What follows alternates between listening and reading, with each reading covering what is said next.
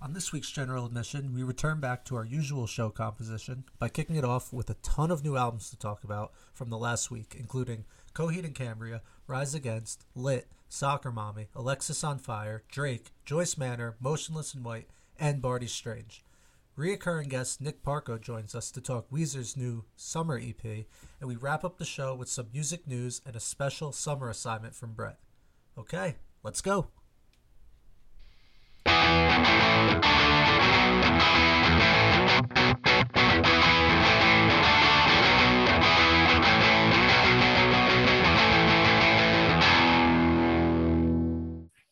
Okay, we're here, week 14 or 15. I'm losing count with the double episode. So now our week count is not our episode count, but that's okay. I'm definitely rusty on what week it is after the last 2 weeks. So I'll just go with I'll go with your word. Week 415. We'll just mumble it. I've missed you, Brett. Missed you, but what an episode we had the last 2 weeks. Yeah, the draft was a lot of fun. It got the people talking, as drafts do. More to come in the future. Yeah, I definitely want to do more of that format. We have a lot of albums to talk about. A lot of albums. 3 weeks worth. Yeah, so I think we have 9 we want to mention. Is it really 9? It is 9. Holy shit. It's not, and that's not counting Weezer, because we had a 10 total on this podcast. Recurring guest Nick Parco came back as he promised after the spring EP to come back in the summer. So he came back. So Weezer will be our interview with Nick. But yeah, so what I did was, since we have 9 albums to talk about, I numbered them all and I grabbed one of my D&D dice. So I'm going to roll it and whatever number it lands on is where we'll start. That's a great strategy. We didn't even plan this. This is on the spot that I'm finding this out. It was too many to pick, and I have so many thoughts that I wouldn't know where to start. So the only thing is, this one's a 12-sided die, and we have 9. So if it's 10, 11, or 12, I don't know. Do you want to think of something random? I guess anything that's not 9. It's 10 or 11, 12. We'll talk about a Blink album. We'll talk about the Blink at the Colorado Avalanche game. Yeah, that was really cool. That was awesome. All right, let's roll the dice. Well, that's second half of the show. Chat. A 5. So that is Bartees Strange, Farm to Table. It's a good one to start with. Yeah. I'll take that. Yeah, definitely. You told me to listen to this. I did. I had not heard of. Is it him or is it a band? It's a him. Okay, yeah, because that's a reoccurring question I have for a couple of these artists this week. Yeah. This was a really cool album. It was different than what I was expecting. I'll let you go into it a little, since I kind of just gave it a listen off the cuff, but I did enjoy it. I'll say that much. I remember in 2020, he put out was it his first album? I have to double check real quick. I'm pretty sure it was his first album, but I knew this was a very highly anticipated album because he blew up when he put out Live Forever in 2020. Yeah. I believe it was his first album. Yeah. Sophomore album. Oh, that's a sophomore album? No, that was his first. This is his, yeah. Yeah. But to follow that one up with just exploding right off the bat of your debut, and to put something out like this, it was just, well, first of all, it was hard for me to get through the whole album because I kept hitting repeat on Heavy Heart. I think that might be one of the best songs released in 2022 so far. The lyrics are deep, the musicianship is great. There's a horn section. I just I couldn't get over that one song, but then you let the rest of the album play and it's just as good, but that song is just on a whole other level. It has amazing build, and then the drums are really cool. I noticed that on a few of the albums this week, where the drums kind of do this building drum roll that repeats. I don't know. It's just different than a standard do do ch do do ch. I don't know. I'm all about the build though. I think that's probably what really hooked me in too. I'm a sucker for the songs that build up.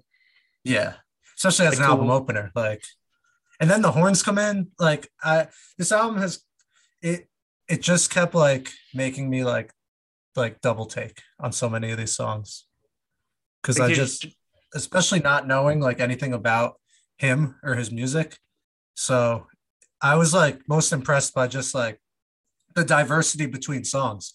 Like I think it was the second song, Mulholland Drive. Like it almost reminded me of like a foxing song, like it instrumentally, was like a foxing song. That's a great way to right? describe it. It Yeah. had like that cool like noodly guitar almost. And then like one of them, was he like almost rapping on one of them? Like there was just so much. I don't know if it was rapping, but just like the vocal styles between songs. I wish I took more notes on this because yeah, like Cosigns has more of like That's right. Yeah. almost like Okay. a hip hop feel to it. Like it's just such a like musically diverse album. I was super impressed with it. Like he really got to flex his muscles on this one. Like Live Forever itself was a great album. Like I'm always gonna like link that album with COVID because that was like something I remember listening to in quarantine. But like he just somehow like I need to see him live. I feel like to truly appreciate a lot of these songs, even though they sound phenomenal, like recorded. But I don't know, just Barty Strange. I'm getting to become like a bigger and bigger fan, like with each release, it seems. Yeah, I'll have to go back and listen to Live Forever. And he has a live album out too, live at Studio 4. So Oh, so there we go. So I can listen to the live version. yeah. I didn't even know that existed. Yeah. It came out before this one, so I guess it would just be his first album, unless there was maybe like a single he worked in. I don't know. It doesn't look like it, but Not that many plays on it, surprisingly. So I guess not a lot of people know it's on Spotify.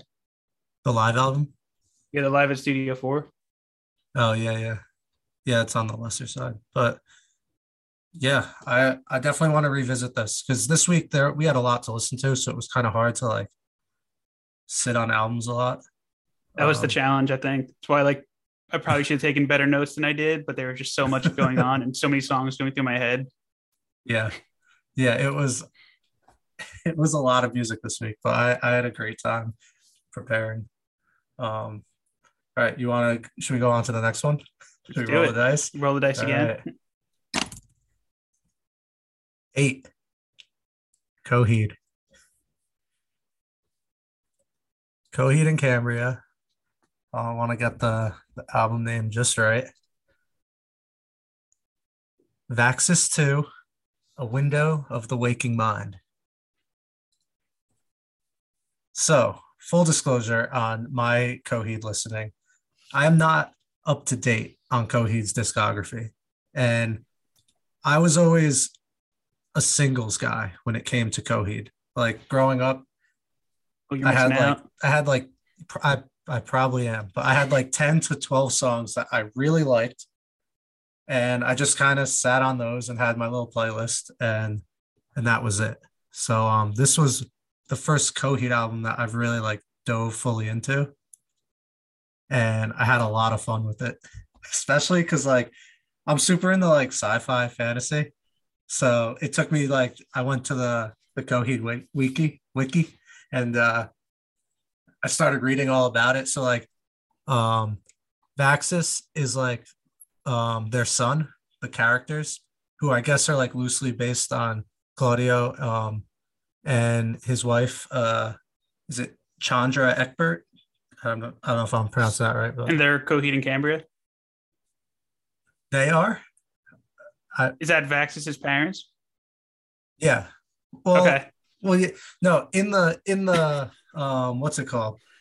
The lore. It's Nia, who is Sister Spider, and Nostrand, who is the creature, and Vaxis is their son.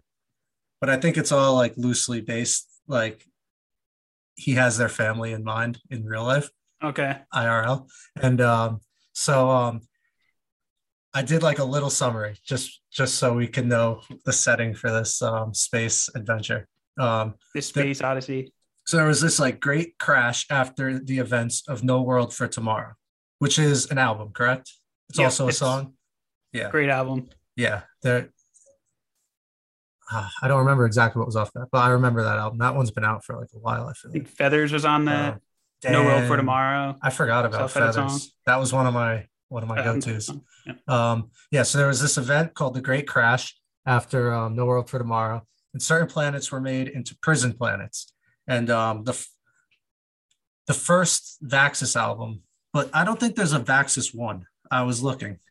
So I don't know if it's just the first album that talks about Vaxis, but it tells the tale of these two new characters who I mentioned before, Nia and Nostrand, sister spider creature, as they struggle with being imprisoned in the dark sentencer and fight to secure the safety of their unborn son, Vaxis. So that's kind of the That's the loose backdrop. that's the loose backdrop for this album.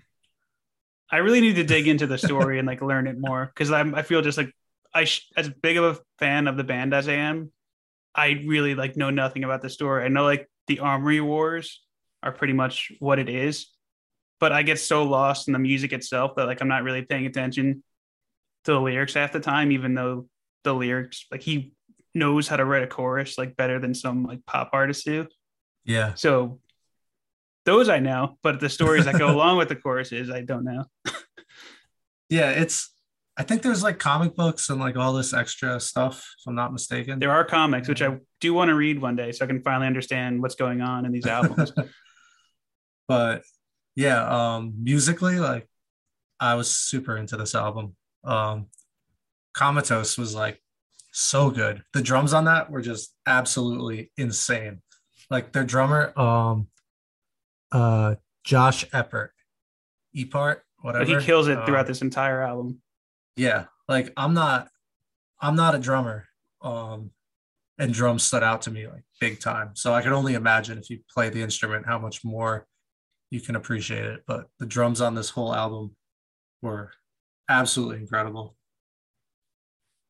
Oh, fun fact. So Vaxis 1 was the album before this, The Unheavenly Creatures, but in Spotify it's not called Vaxis 1. Damn Spotify messing up the lore. But Okay. friend of the pod, Adam Grundy, had a really great great album review about this album up on Chorus. And he actually got like retweeted by the band because I feel like he just hit the point, hit the point on the head, hit the nail on the head with what this album is. So he says, I'll just read the line real quick. He goes, while making an effort to expand upon the universe created in the Armory Wars story arc, Coheed have simultaneously made their best album in quite some time that demands your immediate attention. Wow. Their dense stories about space odysseys and prog-tinged rock may have been a bit intimidating for casual fans to fully immerse themselves in. Luckily for fans who are willing to give Coheed another shot, Vaxis 2 is easily their most accessible set of songs in the past decade and would be a perfect relaunching point to dive back into the world that this band has created. Well said, Adam. Yeah, way to go, Adam. We gotta tweet that article out so people can find it if they're listening. But the band tweeted it out, but that's awesome. They haven't checked their DMs in a while though. Hello. I'm still sitting on sent. We're trying. Yeah, he made a good point because it can be intimidating, especially with the big discography. Then you throw like a backstory into it, and it's like, forget it. But don't forget it. No. Give it a shot for sure. There were so many good ones on this album. Bad Man was like, it was super cool. It was like slightly different tempo than the other songs and had like these really cool vocal effects on it. And then there was a solo behind the chorus, which I just like. Like there was a lot going on, but I don't think it sounded like muddy or anything. It was just a lot going on, but they made it work. And they can shred. Yeah. And there's a line in it that just says evil is as evil do, which just makes me think of like an evil Forrest Gump. Now that's all I'm going to think of now when I hear that part. Forrest Gump is Vaxis. It's played by Tom Hanks. They ever make it into a movie, why not? And then Ladders of Supremacy, I just wrote, holy shit. Yeah. They go right into Cut the Cord. Yeah. Like the last three on this album, like can stand alone as like its own thing almost. Like it really, because one of my small like problems, whatever you want to say, critiques of the album was for like a rock opera essentially. I kind of wanted the songs to flow together a little better. Like the first goes into the second, but then that's kind of it for a while. But then the last three all like make up one big one, so that's cool, obviously. Um, but yeah, the last three. Like if you were gonna listen to only some of this album, listen to, I mean, listen to Comatose because that song shreds, and then listen to just the last three in a row. Like Windows of the Waking Mind feels like a miniature like movie experience. Oh, it's huge. It's so cool. And that's I, like your more typical Coheed song. Like normally they make songs that are like 8 or 9 minutes long. Like this album really didn't really have that. But again, it's like a great point for fans that don't really listen to the or people that don't really listen to the band to like jump in and kind of see what they're all about. yeah, yeah, this was definitely the proggiest Windows of the Waking Mind, the last one. Um, it's so like they could do a whole album like that, and I would be pretty happy with it. Got to dive into their back stuff. They do have a lot of proggy stuff in the All earlier right. on. Yeah, I definitely have to find it. Like it just like it felt like a little cinematic experience. Had like time changes and like there was like a uh, I just wrote down like the da da da at the end, but like I can't think of how it goes right now. You did listen to a lot of music, so Yeah, I can't find it. But and then there's like a minute left to the song slash the album, and like this like huge like uplifting strings part comes in that almost feels like something's about to start. So I don't know if this is gonna flow pretty nicely into whatever they have planned next. it could. That's how they But started this one because Embers of Fire is like the instrumentation is from a song on Unheavenly Creatures. uh interesting. I I think it have to go back. was. It was a shame this week because like I got into a lot of these albums and it made me want to listen to previous albums to do like proper homework. And I just like there's only so many hours in the That was the day. problem. I think But Old Flames was the song on the last album. Old Flames. All right. I'll check that out. I'll check the whole album out now because I don't think we'll have 9 albums to listen to next week. No, be a little easier next week. Yeah. But last note from me here is Beautiful Losers. Like I listened to this album for the first time like Friday driving, and I was just like beaming because like if we were doing a draft of like bands that have like the best album openers, like I would probably take Coheed as one of my picks. Like they just know how to open an album. And if you were making a playlist, I'm pretty sure it would have to include like every first song on all of their albums because they just know how to kick you in the face like right off the bat. And it's just I don't know, like I can't even describe it. Like I was just sitting there so happy that like I had a new Coheed album and like that it was delivering Yeah. like I already had like high expectations and it somehow blew them away. I know that exact feeling because you're excited for an album and then you're nervous because you want to like it. And when the Yep, first song is good, it sets the tone so nicely and it just gives you so much hope. And this album in general kind of gives hope in like it it's in does. the nature of the song. So it was a nice combo. I don't know if you were doing a draft, if technically this isn't the opener because the first song is like an intro thing. Fair. Although it bleeds into track two. Yeah, So I we would have to count set it some as an rules opener. there. But Yeah. I think if the pre-existing track is under 2 minutes and leads into it, then the okay, so second I have can to take count. that back then. I feel like it most of them are track twos with Coheed because they do have like an Oh, intro track usually that bleeds into something. that would be the weirdest topic for a draft. The best second songs on albums. The best lead-ins. Oh, All Killer No Filler would be up there for me. That is a great one. All right, The intro draft. let's roll again. Yeah, we got to just get the playlist wars guys on and then do all these ideas Soon. with them. Soon. All right, here we go. Here we go. We're rolling. We're rolling. That's a 10. So Enemo State's pretty great. 5 we already did. 10 again. 3. Rise Against. Nowhere Generation 2. EP. Ah, I love Rise Against They don't miss. They so really much. don't. They might be my favorite band in like the whole world, minus Fish. Fish I'm, is separate, separate entity. do you kind of wish this was a part of the original Nowhere Generation? Yeah, so Or you think it's good that they did this part two kind of? you'd have to think about what songs from the original you'd prefer to be off, and then which ones from here you'd want to replace. And I don't know if I'm at liberty to make that call because I really liked Nowhere Generation. So I can't think of any songs like, Yeah, I don't know what I'd cut now that I'm looking at it. yeah, there's nothing on there that I wasn't like psyched about. Um, but Pain Management off this EP was really good. Like it, I don't know how that didn't make the album as just like a 12 track or what. Like I'd love to hear their reasoning behind what made it and what got cut. And then I don't know, is there more that didn't make the EP? Yeah. Is there going to be Nowhere Generation 2.5 or something? Like how you feel about pain management is how I feel about the answer. Yeah. Like I could have seen like that opening the original Nowhere Generation. Yeah. Even though I'm it's pretty a sure they had a great opener to the yeah. original. The numbers is The pretty number, yeah. pretty Okay, solid. so maybe I take that back.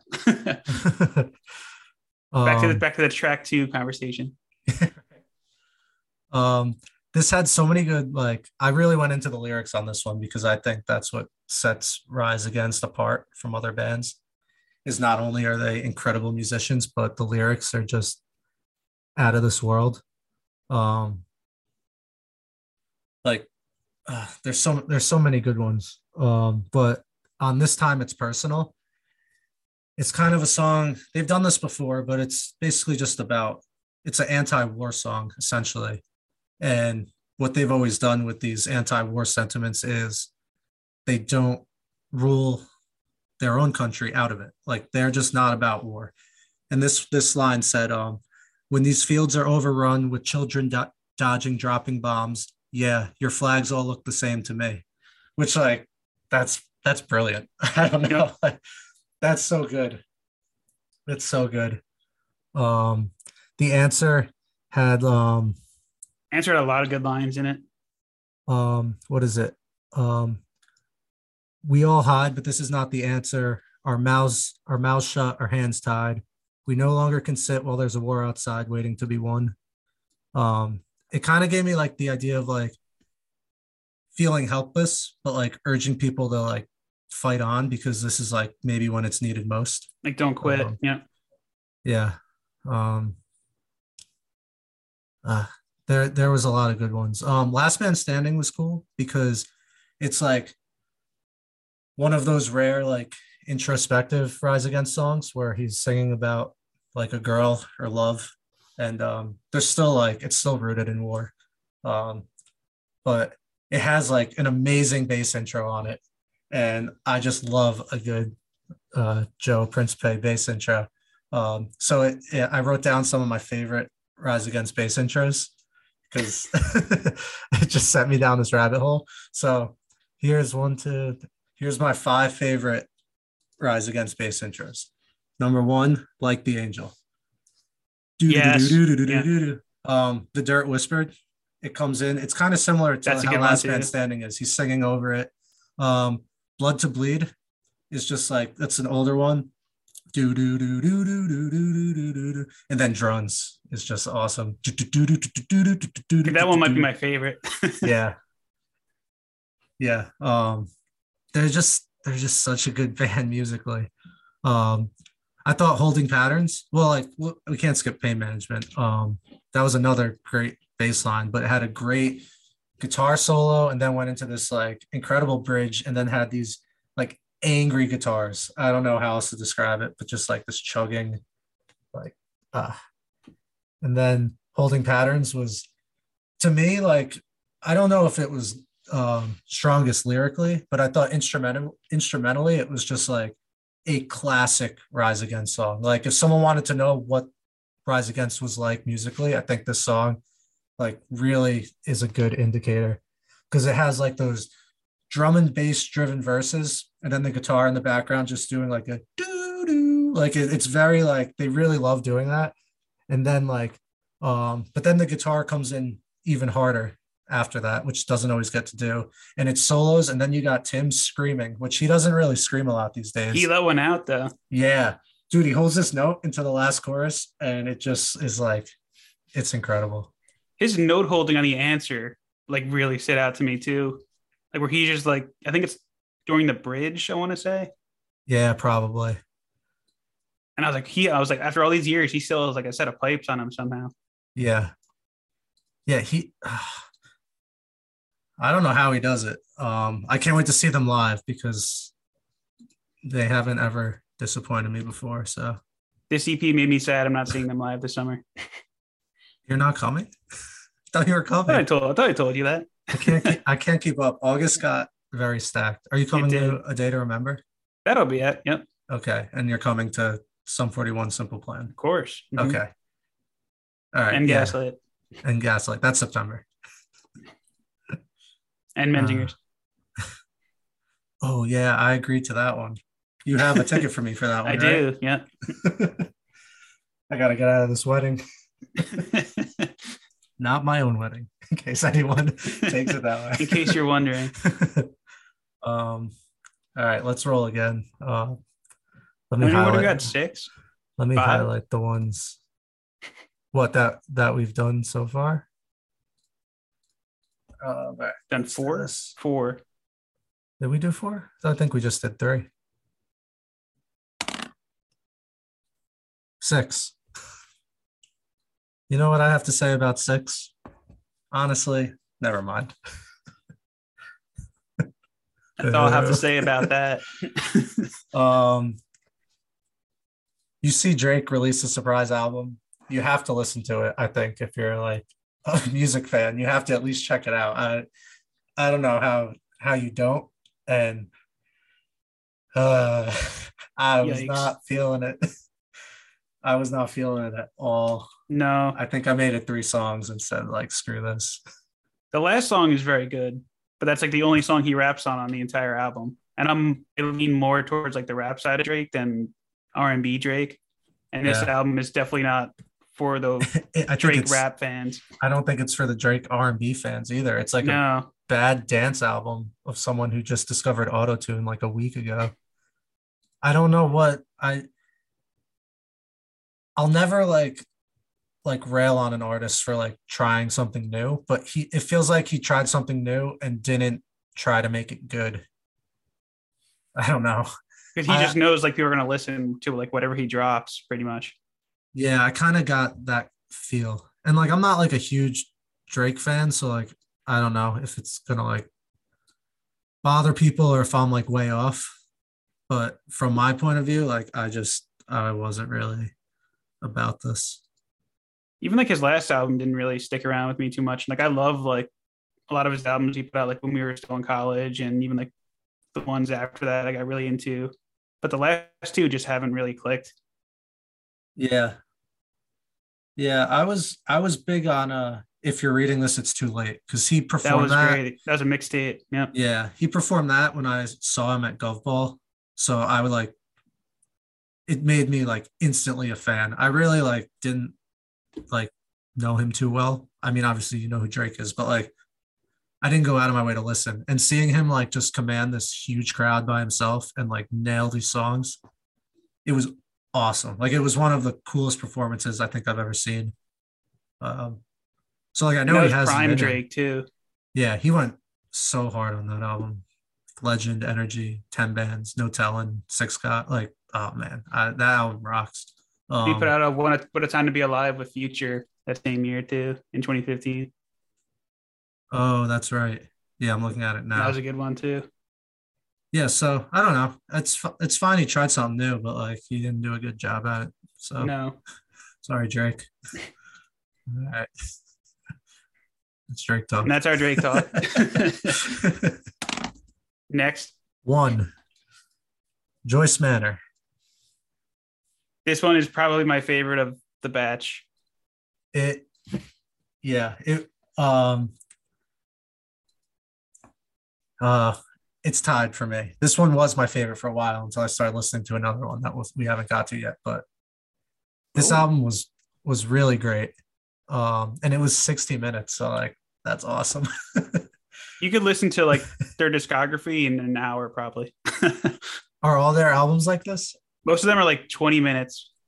Oh, that's awesome. I've always known about them because they just like exist in that like I guess indie emo world. I don't know They're in our what you want to genre. call them. Yeah, but I never like really dove into them too much. So this was my first like sit down and listen to a full album, and I really liked it. You have to listen to self-titled and Never Hungover Again.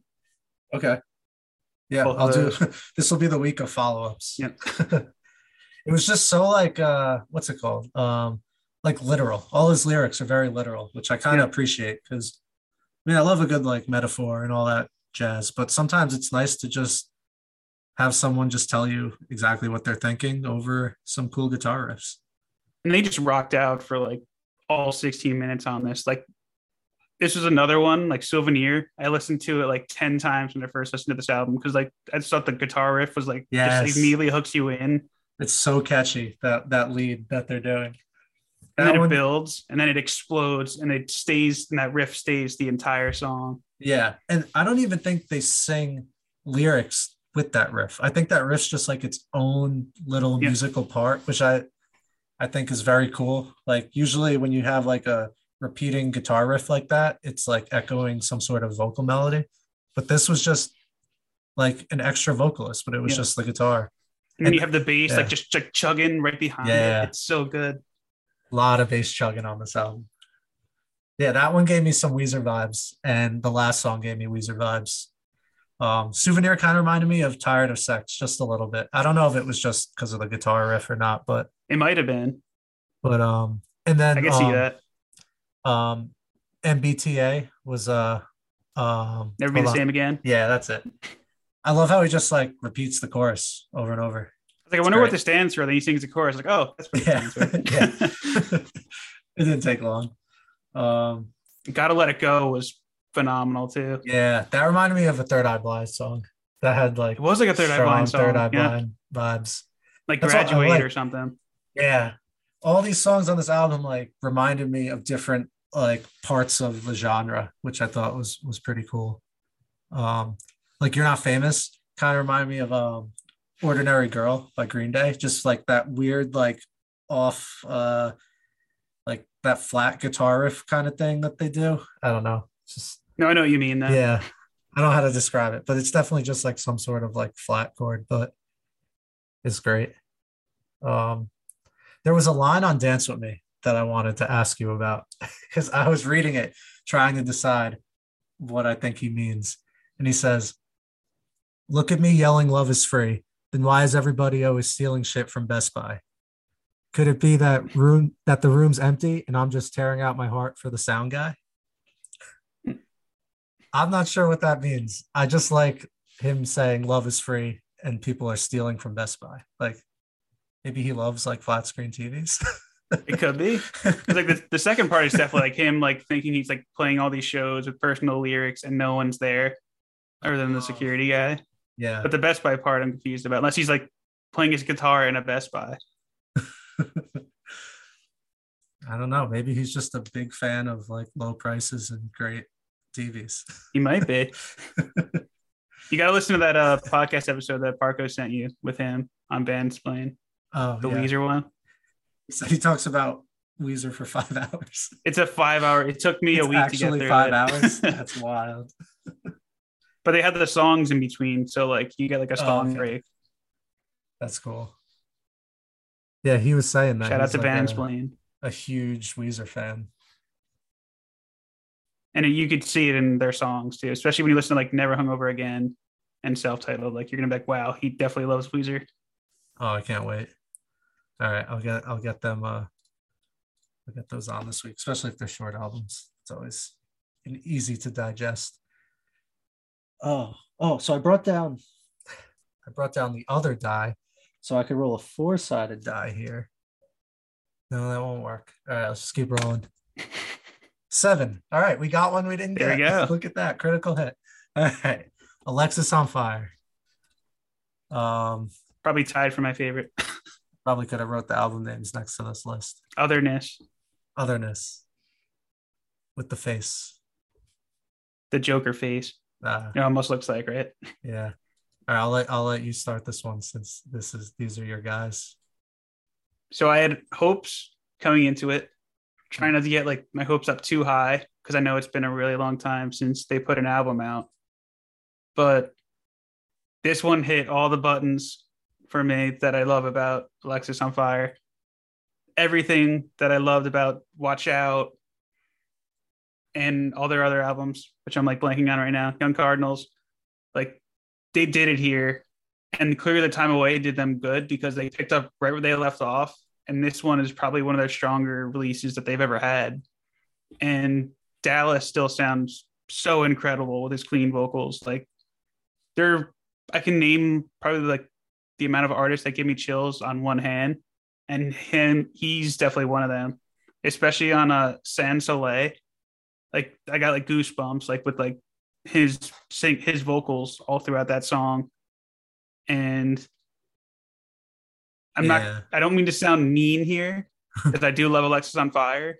I do think they have one of the worst screamers of screaming bands that we have around. But then it's like, then it's offset by Dallas though. Cause it's like, you have like this really gritty screamer offset by this guy is like one of the best singers around.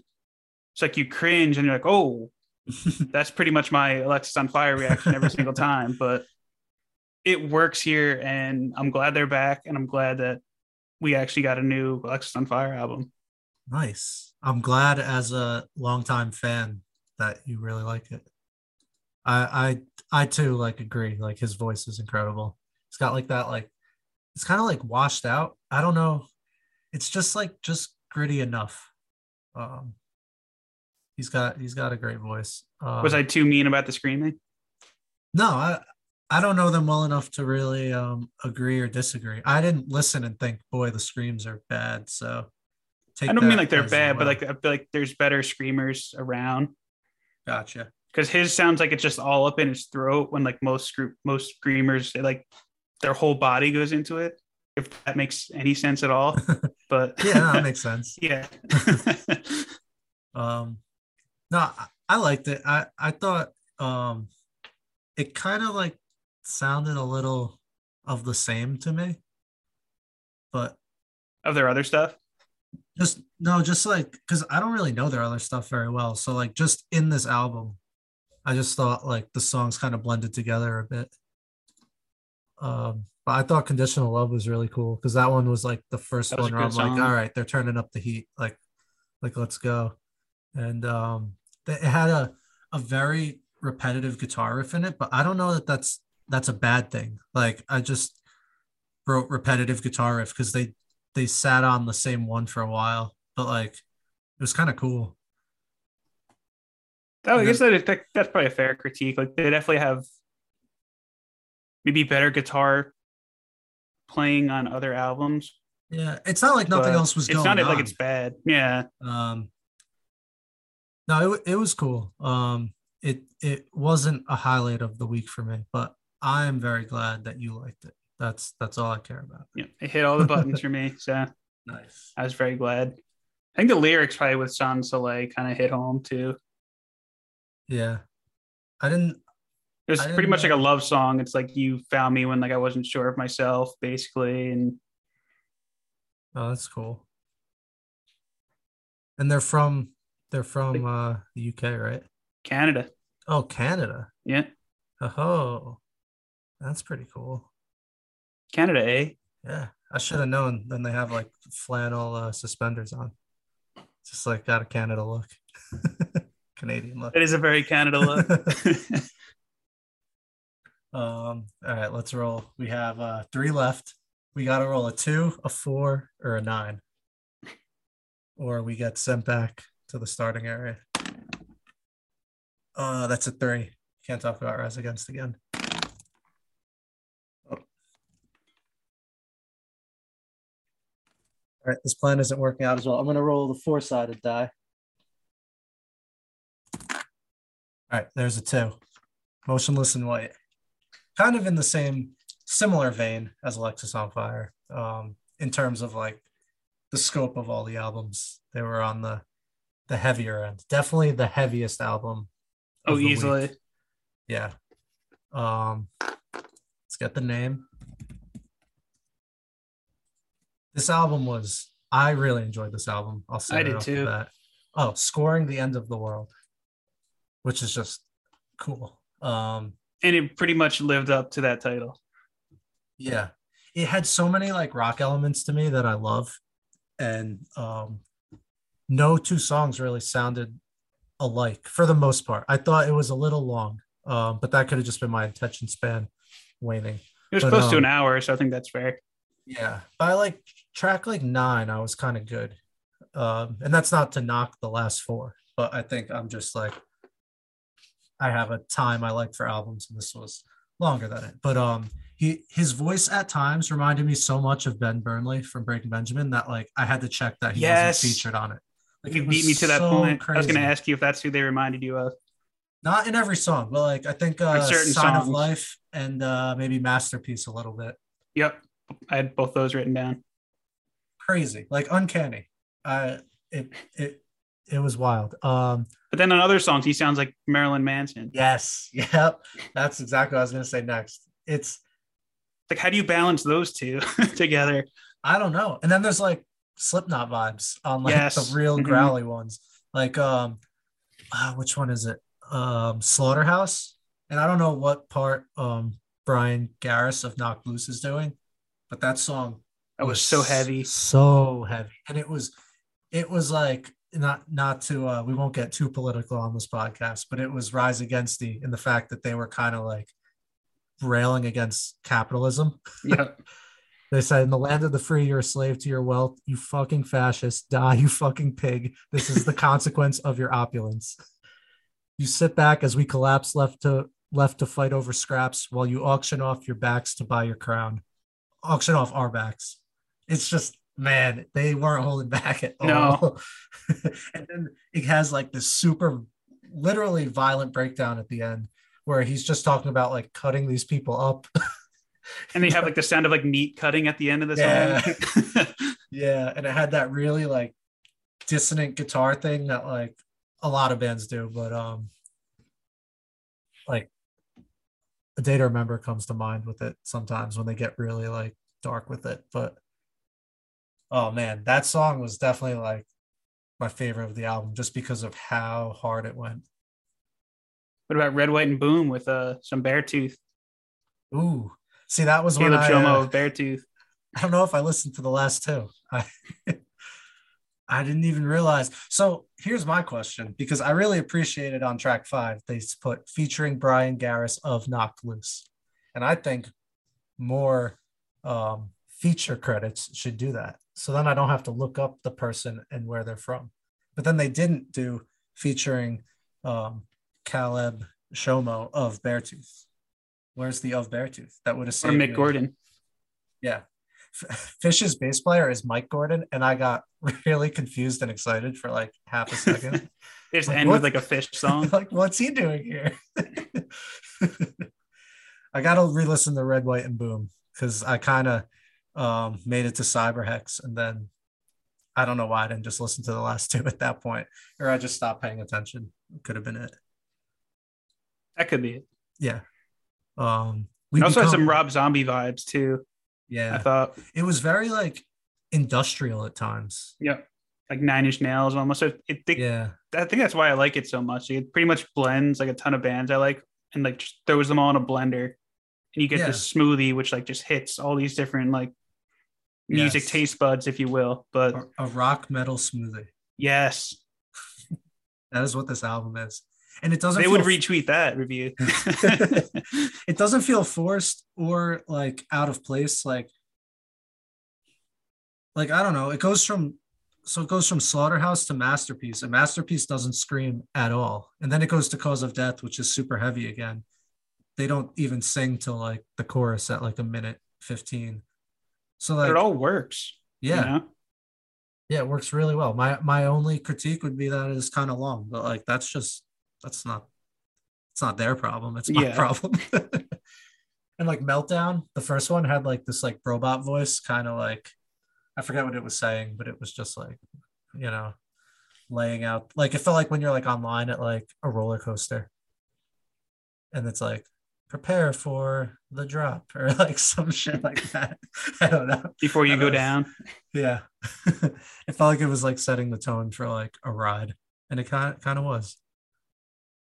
Yeah, I hear these guys like on Octane and stuff, but I never went out of my way to listen.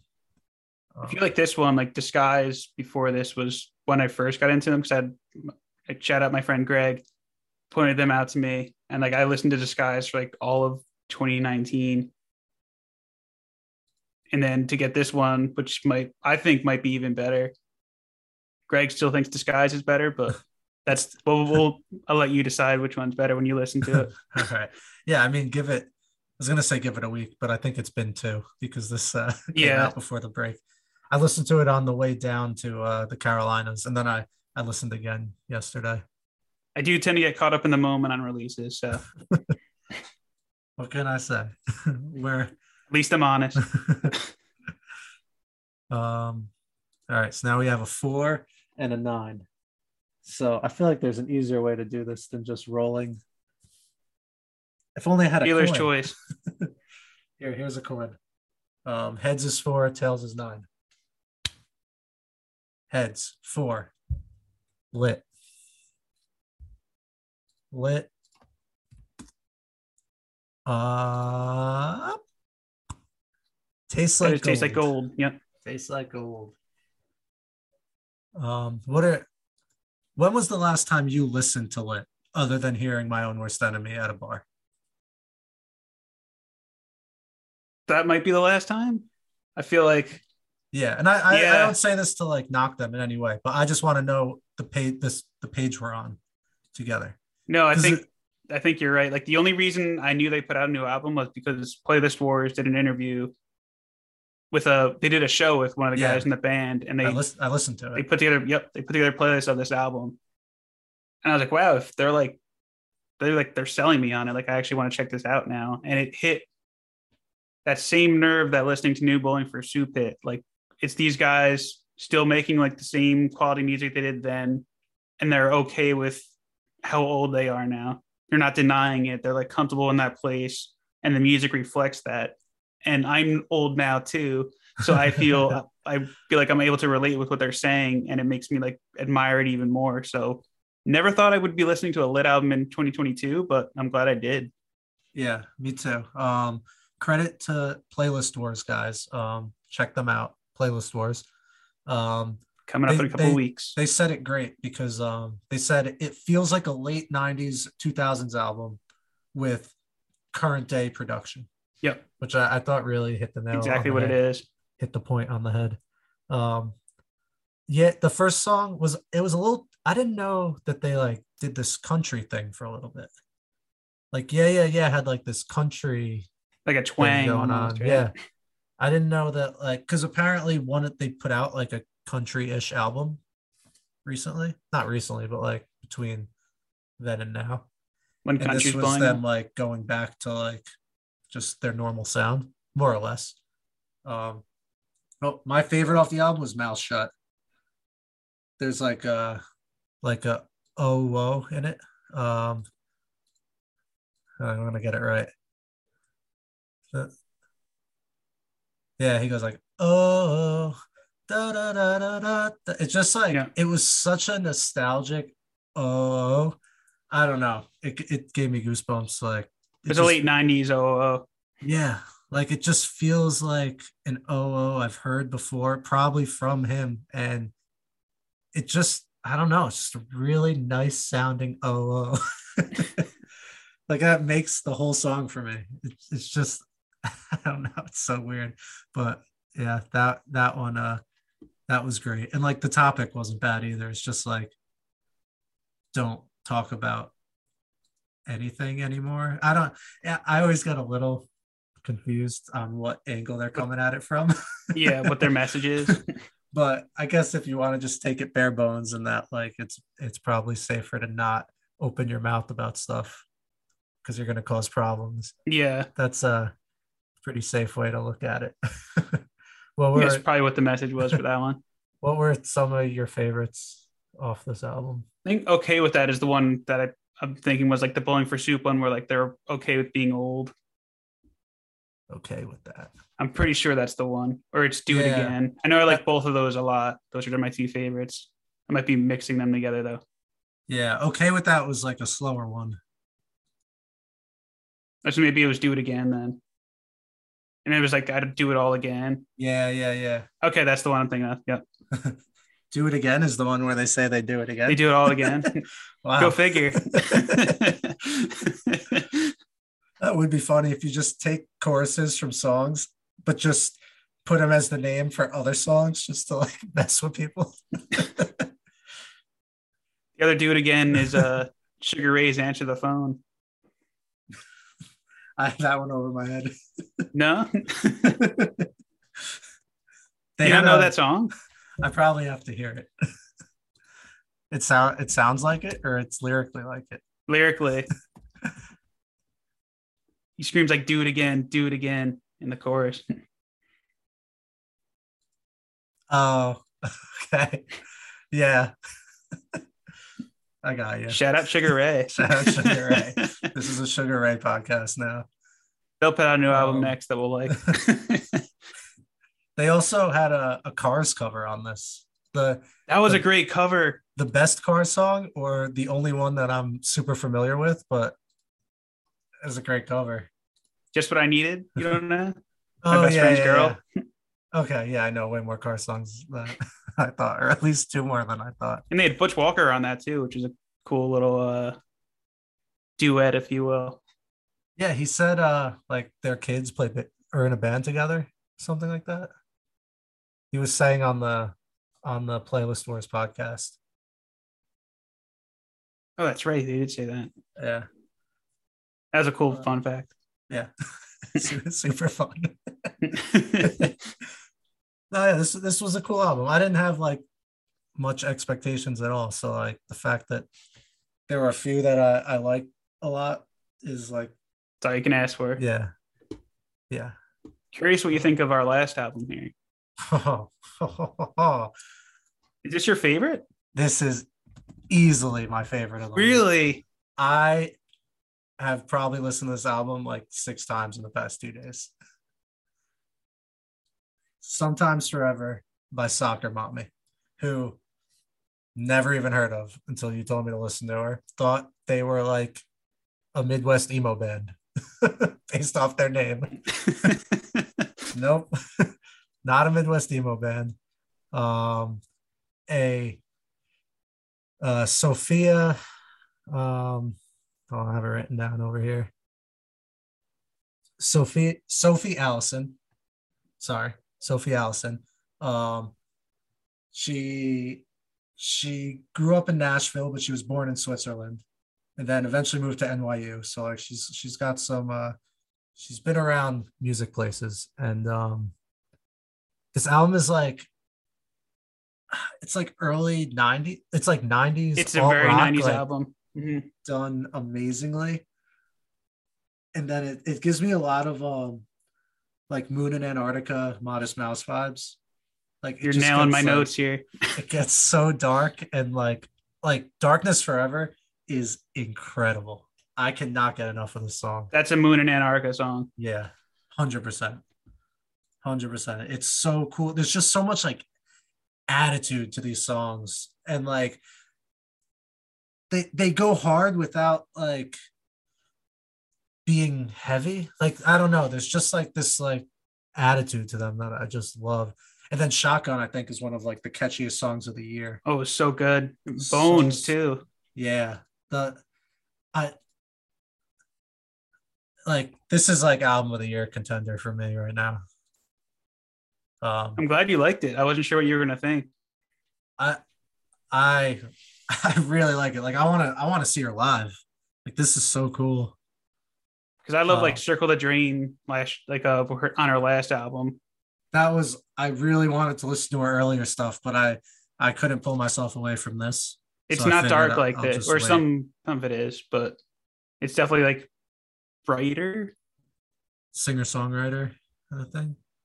It's Oh, like brighter, similar brighter. sounding, I but thought it's you like said brighter. Like writer. this one, like how we said this one got a little dark, like a Yeah. dark 90s alternative almost. That Uh, one's like 90s alternative too, but like a little, the shades are open, not they're not closed. Very nice. Very nice. Yeah, she had some quote. I was reading an interview. I forgot to write it down, but she basically said like she likes like tapping into that like dark side, but like not letting it consume her, which I think is, I mean, It's probably a good the message. safest way to do it if you're gonna Yeah. like if you're gonna write like stuff like this. Otherwise, you end up like too many artists that Yeah. fall victim to it. But There's even like Nirvana, something in the way vibes on some of these songs too. yeah, yeah. I love going into a an artist or an album, more importantly an artist where you know nothing about. Like I didn't even know she was a girl singer, like clicking play on the first song. So like I was completely, and I was like vibing to Bones, and I'm like, oh, this is really like nice. Like this is just, I was kind of listening to it at like 2:30 on like a Wednesday. I was pretty tired at that point, like it's almost caffeine time. I was just like sitting at my desk and just like vibing to it. And then Unholy Affliction was like slow and dreamy. And all these songs had like really strong bass lines, which I just love. Yeah, I'm the a band sucker is for just bass. great with her. Yeah. Yeah. So Soccer Mommy is her, but she tours with a band and it's like her band. And I was looking at, like, I follow her on Instagram so I can like see what she's about. And when she like debuted the album, she like added everyone who was involved and all this stuff, like super humble. um I I'm gotta a go see her now. Yeah, I was huge fan of this, like, damn, because I don't know, we'll get into it with Nick in a little. Part of my gripe with Weezer was that it's just like kind of lacking that like sincerity and emotion, and I feel like a majority of all the albums we just talked about really leaned into that sincerity and emotion well. Like, and this one, by far, the most. Joyce Manor, Rise Bartees, definitely. Against, Bartees, yeah. So that, I don't know. I just I really appreciate when an artist is singing from the heart and not just trying to make great songs, but doing both. And if an artist doesn't sing from the heart and makes great songs, like that's still cool. Not gonna write them off, but when they nail both, it's just, It's something special. yeah, exactly. Um, yeah, that's our die. That's our 12-sided dice. It's a solid average. So 8 out of 9 were good. Yeah. If we want to just base it on that easy scale. Good or not good? Good or not good. I like it. I thought about like putting like a number out Like of like ranking 5 or them. 10 per album, but I don't know. Just I'm not into that. I'd rather just talk about what I like and don't like. Yeah. It's easier. Um, And I think it's fair for all these albums too, because they're pretty much all doing something different. yeah. I'd say they're very different actually. Like looking at the full list again, but Yeah. No, I'd say really no two are alike. I would put Coheed, Alexisonfire, and Motionless in White in like the same grouping. they could be on the But same tour. yeah, but they're all pretty different. And then Yeah. I guess I could see Joyce Manor and Soccer Mommy together. Drake's Um, by himself. Drake's just dancing to his bad club music. I listened to that album while getting ready for a wedding, and I'm like, if this isn't the right setting for it, I don't know what is. And it Yeah. just didn't. That's usually not a good sign. Yeah, I asked my cousin, who's like a diehard Drake fan, what he thought, because I wanted to hear what like an actual fan of Drake's thought about it. He said, I actually really like it. Everyone was expecting bars and shit. That's why they are bashing it. But he switched it up. It's still warming up for me, but it's on repeat. So I don't know. That to me, that sounds like a fan who doesn't like it and wants to like He's like it. trying to. Yeah. We do have one more album to talk about, and as we mentioned earlier, we have a good friend of the pod, Nick Parco, on to discuss the new Weezer summer EP. So we're gonna throw it to that, and then we'll see you on the other side, and we'll talk some news. We now welcome on friend of the pod, first ever returning guest, Nicholas Parco. Cool kicking back in your computer chair. You summon Nicholas and Brett. Hey guys, we should torture the Nick Parco. Yes, why don't we do it for our entertainment? Nick, we go round and round and around again. Another season of Weezer. Are you ready? You somehow one-upped your last intro from the last time I was here, which, I mean, I was less prepared for that one, though. So I haven't listened to the I song. once again have no witty comeback for you. So thank you. I'm glad to be back. I haven't listened to the song enough to know the cadence, so I kind of just want full disclosure. I assume that's one of the songs on the EP we're going to talk about. That was Lawn Chair, right? Yeah, that was Lawn Chair. I for sure haven't listened to it enough to be able to, unless I hear River singing and know that it's a Weezer song. I feel like we all did the same thing on this one. It's like a couple listens. We're like, all right, it's enough of that. Yeah. Rarely does it feel like homework. This was homework. That's a good way to describe it. Do you guys like it more than the spring one or no? I think I like spring better. Yeah. I guess there I'm was some outlier here. I mean, I like the instrumentation better on this one, but the lyrics just completely went the wrong way for me.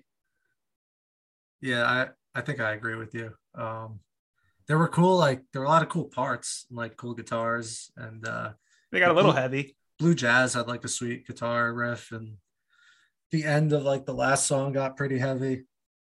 But I don't know, I just couldn't get interested in it. I don't know. How do you feel, Nick? Did you get to listen to it a couple times? Yeah, I took notes and everything in preparation for this. I do think I like it better than the spring one, because I think it has higher highs. The lyrics to me, that's a wash for the last 7 records they've done. That's fair. So I'm kind of numb to the lyrical part of Weezer at this point.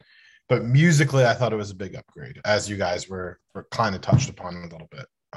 I think there's some really, really good moments on this one. With that being said, I want to read you something off the Wikipedia page, because I read this when I was getting ready for the podcast, and I couldn't believe what this one review said. So this reviewer, we'll name him Alex Hudson from Exclaim, which I've never heard of before. But he said this is their heaviest release, and it surpasses Maladroit and Van Weezer, after largely praising the EP. I don't think it's anywhere near Maladroit. It's Maladroit to me is a different band.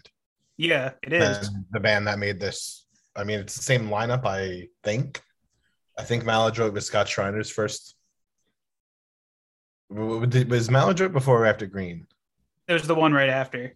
Yeah. So it's the same lineup, but yeah, totally different band. I couldn't disagree with that more. That was a really heavy. That might be their heaviest album. I would say that's their heaviest and most guitar-driven album. Yeah, that's for sure. Like riff-heavy album, because it's power pop. It's all super guitar-driven.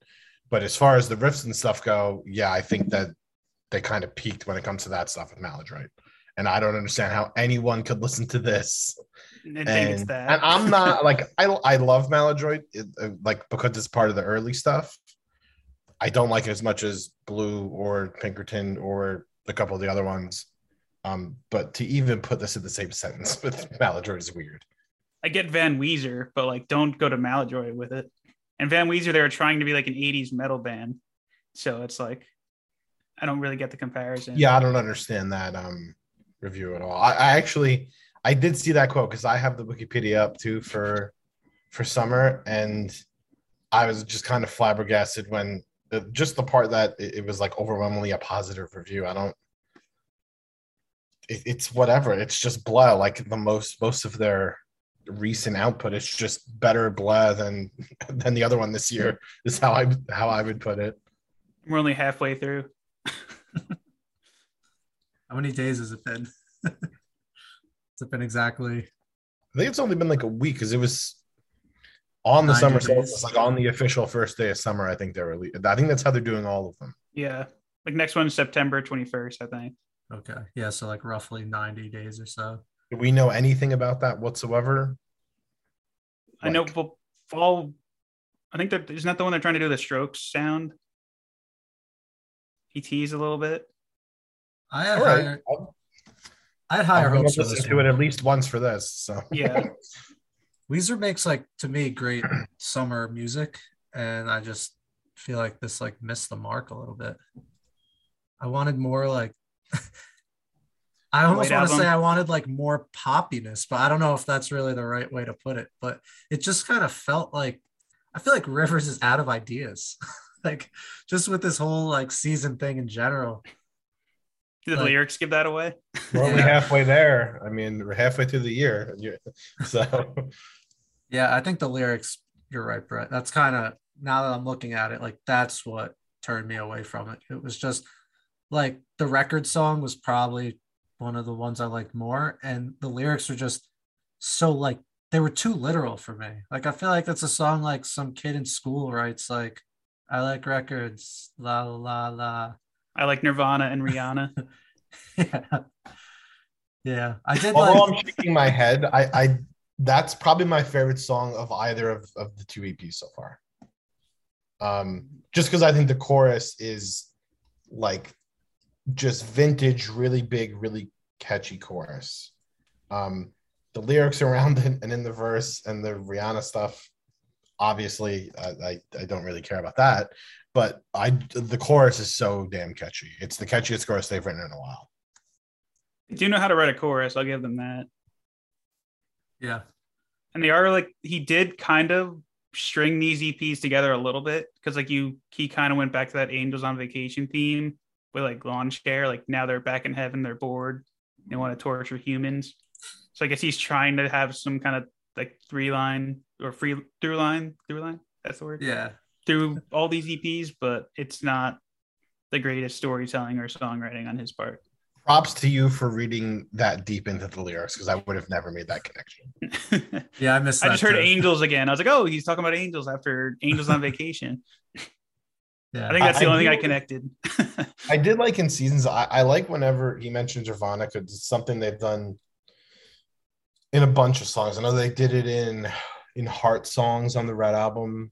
Yeah. Talks about listening to them for the first time on Suzanne. So in Suzanne when he's like even Izzy Slash and Axl Rose, the original lyrics were even Kurt Cobain and Axl Rose, but he changed them because it came out after Kurt Cobain died, I think. Or I guess live he switched it up Yeah, after that Kurt makes Cobain sense. died.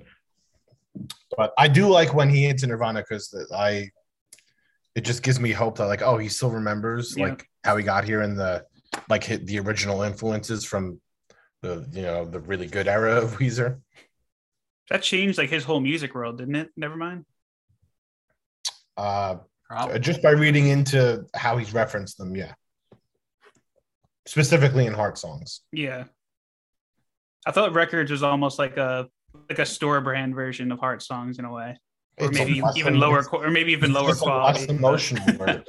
Every Yeah. album you get less and less emotion lyrically with them, which is why I'm kind of past that at this point. I just kind of enjoyed this because I just listened to the instruments themselves, and they do kind of show off, like, specifically him and Brian Bell or whoever else is playing guitar on the recorded versions. They're having fun on this album with the guitars. It's a good guitar album. Yeah. It's just everything else around it is just not up to the high points that Weezer can hit. Not that they've hit them in a while, but Yeah, I feel like it's just as overproduced as the last however many albums. Basically, I feel like since the Red album, it's just been down. Yeah. It's just kind of missing that like grit. Cause like there is like heavy guitar and it's distorted and it's raw, but it's just not raw enough. Like, Weezer's such a weird band to talk about. I don't know why. I just always struggle like getting my thoughts out on them because they've done so many different things. And like he wrote Pinkerton. Like I love him. I love him for that. And I don't want to sit here and say like I don't like his new stuff, but like it's just missing. What drew me to like Weezer always was just like the emotion and the sincerity. And I feel like that's all gone. I think Spring had more like sincerity in the album than this one. This one feels a little hollow. I think go ahead. I did like Blue Like Jazz a lot because the guitar riff is pretty awesome. And he has a line about like 16th notes and stuff. So that's like a little like meta. And there's like this muted string thing they do into the chorus, which is really cool. Yeah, the instruments on this are great. I just wish you could get the lyrics like in check. And I'd be average with them instead of just spreadsheet. the master Excel sheet. Yeah. I hate to break your heart, but Blue Like Jazz is probably my least favorite song on the album. Yeah. How come? Because the riff just sounds like it's from Trans-Siberian Orchestra, not Weezer. Yeah, I can see that. I mean, I do like me some Trans-Siberian Orchestra. It's just not them. The first time I heard it, I was like, I feel like it's December and I'm at a Trans-Siberian Orchestra concert. Like that is so not them. That's the winter album. Yeah, maybe that would have made a little bit more sense. I just didn't. It doesn't sound like a Weezer song to me. Yeah, that's fair. I think that's part of what I liked about it is that it caught me off guard. That's also fair, yeah. Because I was listening and like the intro is like whatever, and then it's just it's just a little poppy, and then all of a sudden comes in like out of nowhere like this. I'm like, oh, what's going on here? All right, maybe there's some life to this after all. Yeah, there was like a lot of cool parts, but nothing as a whole made me like psyched. I think this coming out with that Broadway announcement at the same time, like it makes total sense. Like some of these songs sound like they're like almost writing so they can perform them on a Broadway stage. Yeah, what's the good of being good? I wrote that same note down. Like, even in records or in Lawn Chairs, the opener, right? Between that and I'm sorry I'm forgetting the names, but I definitely haven't listened to Spring since we recorded that episode. Opening night. Both of them have like this big orchestral opening, like beginning both those songs. So yeah, that definitely also lends itself to being played on a stage, like a Broadway stage, I guess. I think that would be cool, to be honest. Like I think it would make me like everything more to just see like another element to it. I didn't look, but I read that the tickets were like astronomically expensive. I can imagine. I didn't even know if going for seasons. It already exists. Like I thought he would wait till it was all out, or is he performing like? It's spring, summer, fall, winter, and then encore, which would lie if I didn't say I was a little bit tempted, because if they play deep cuts, like I will be pissed if I look at the set list and they play like Jamie or something. Yeah, Jamie's so good. Yeah, because I read the press release and it said it's the EPs with Weezer deep cuts thrown in. Though at this point, I don't know if that means like Pinkerton and Blue Album B-sides or like the fifth song off of Hurley. Like I don't know what's considered Gratitude a deep cut at this point. Is it like the song that Michael Cera sings the chorus on in Hurley, or is it like I just threw out the love of my dreams? And I'm definitely not spending money banking on it being a good B-side. Has he done any yet? When does it? Do we know when it starts? September, I think, right? September. Yeah. So I'm not good. I don't know when winter solstice is, but definitely not September, right? So I guess they're gonna play it before it's even out. I think so. That's the one they're trying to be. What's his name? What's that singer-songwriter's name? Elliott Smith. Yeah. Elliott Smith. Yep. Can't wait for that. So that'll be full acoustic, I'm assuming. That's a dude who is just like all lyrics. Yeah. Just him and a guitar. It's just all about the lyrics and no spreadsheets. As we've gone over, yeah, they're like the anti-Elliott Smith now. Maybe he's saving the good stuff for winter, lyrically. There's been one, like I really like records and a little bit of love it has grown on me. So there's been one solid song on each one. Yeah. So Yeah, that was Brett's to me, theory. Right? it's not like they're out of. all I asked for at this it's point. still in there somewhere, you know. Like they release way too many albums for my liking. Like the input's too high because not a lot of it's good, but there's always one or two solid songs on a Weezer record. Wonder if like them taking some time off would be good from like releasing albums, because like I've been listening to like or is it? So Nick, you might know this answer, but is it Alexisonfire or Alex is on fire? We still yeah. Like, you know, I don't know. I should know because when I was in college, I was a DJ at a radio station that played that type of music. I don't remember, to be honest. I think it's Alexisonfire. It's Alexisonfire, right? Okay, that's what I have always called them. Is that Dallas Green's band? It is, yeah. But yeah, like they just okay. But like they just put out their first album in like a decade last week, and it's really, really good. Like I'm not going to get into it too much because I haven't talked to Nick about it yet, but like it just shows like if you spend some time away and then come back together, you might just be able to like find something again instead of just pumping out stuff year after year or multiple times a year as Weezer's been doing. Or he could just write pop songs for other artists and then save like the other stuff for Weezer. I don't think he can stop at this point. Like he needs to be writing constantly is the vibe I agree with you. I don't think he could stop. But he could stop Weezer. Yeah. He doesn't have to stop writing. I mean, I don't want him to stop Weezer. I want to make that clear, but maybe. I view it as they always want to be touring because it's in this era, like that's the only way you make money.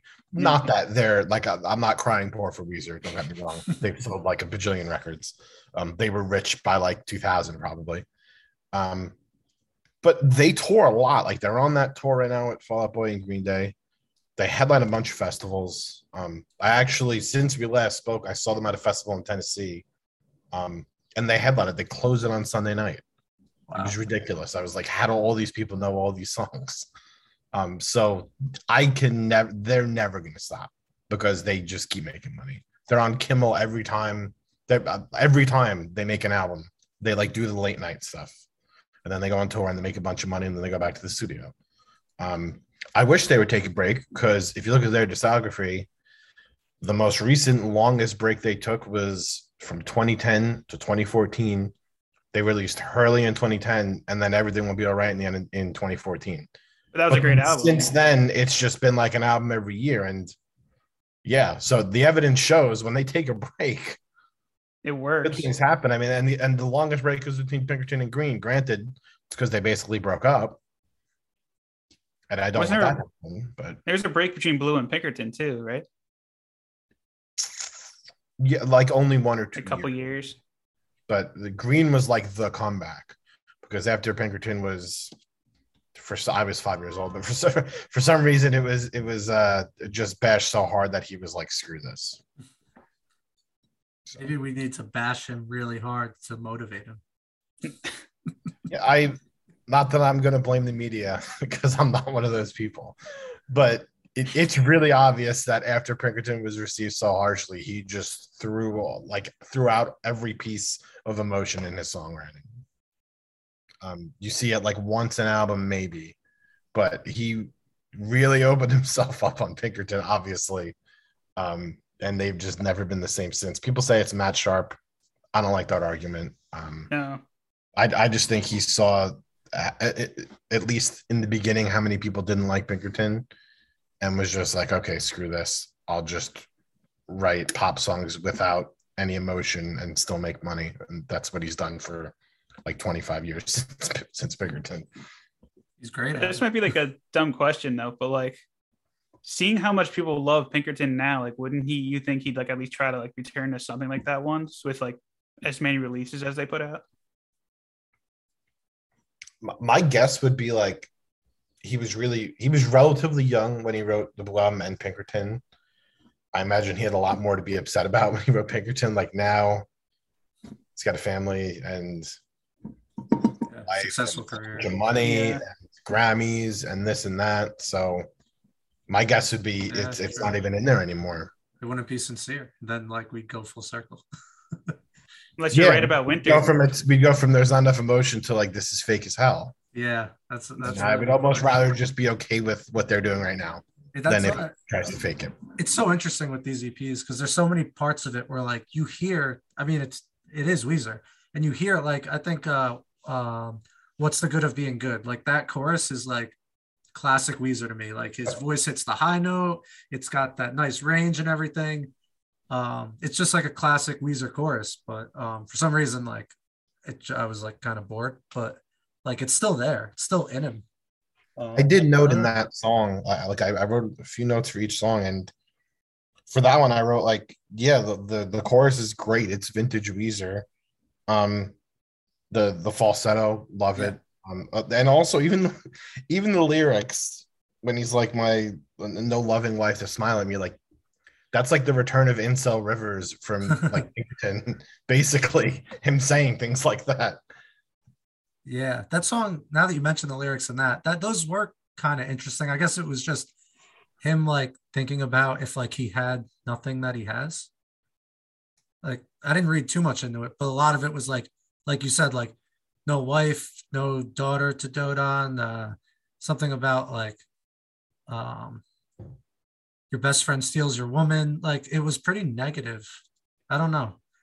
Even the title is like, oh wow, he maybe didn't get 100% of this from the Excel spreadsheet. Maybe he like sat down and wrote what was on his mind in that moment. I re-listen to that one now. What's the good of being good? Story of Weezer. What did you guys? Yeah, actually, I the can't lyrics in believe this, I want to just make because I was kind of hating on the lyrics. This one looks like pretty good, like poetry of sorts. So I want to give him credit where it's due. This one's got some lines that are interesting. Unlike Cuomoville, which the title, I almost wanted to just skip over it off the bat. We were talking about that before you jumped on. Like, did he The really note name I a have song for it, Cuomoville? the note I have for it is like, that is so aggressively ballsy to write a song called Cuomoville. That's just insane. I'm looking Though at the I like the lyrics guitar now. solo. That's about it. Yeah, But that's what I the wrote guitar for that solo. one. Yep. Cool guitar solo. Musically, it's very good. I will give the whole band credit for that. I'm not Yeah. questioning that at all. That's the main reason I like it more than the Spring EP. Is because musically, there's not like computerized like orchestra sections like there was on Spring or Shakespeare references. This is more like them. I'm not going to say like the like Back to the Shack-ish, but this is Closer. yeah, this is closer than they've been in a while to sounding like vintage Weezer. It's the lyrics just suck. Yeah, but I keep going back to the play thing in my head because kind of corny or like cringy lyrics. If Yep. you put them on a stage and have people acting, like that might change the whole vibe of it. Like, Did you see the photos they released with this EP, the new band photos? no, I haven't It's seen like any it since actually, the Elf years. I haven't. I think it's on their I think it's on their Spotify page. It's not worse than the Elf years, but it's Yeah, like it's the banner on the it is- Spotify page. It's like live action role play. But you bring up a good point. It's like Broadway level dramatic, those photos. So now that we're into the second one, yeah, I think you hit the nail on the head where maybe that is the theme. Like they're preparing, they want it to be super dramatic, so it'll be good on Broadway. I do wonder where they're going to fit these songs live. Because when I saw them a couple months ago, I don't think they played any songs from Spring, and it was after we talked. So I know they're on tour now in Europe with Fall Out Boy and Green Day. It's like they're saving them. Yeah, I guess maybe they're just gonna do it for the Broadway run, and that's it. I could kind of see that. Like it's just like I don't know, like how My Chem did the Black Parade and like came out as the Black Parade. Like maybe this is their like theater thing. Yeah, that's a good comparison.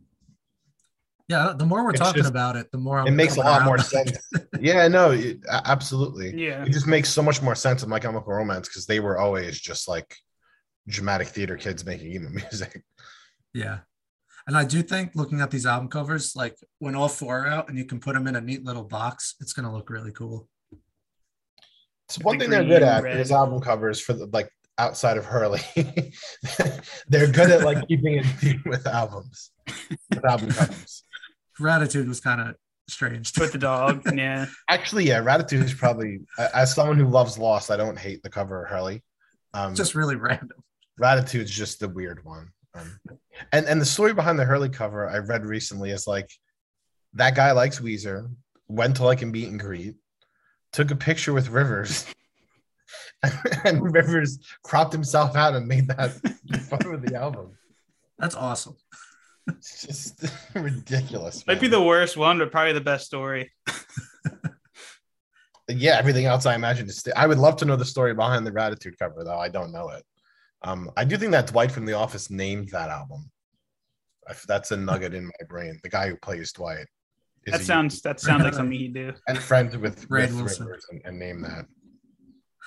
Rain and Rivers. They should make their own band. Hey. And do albums about seasons.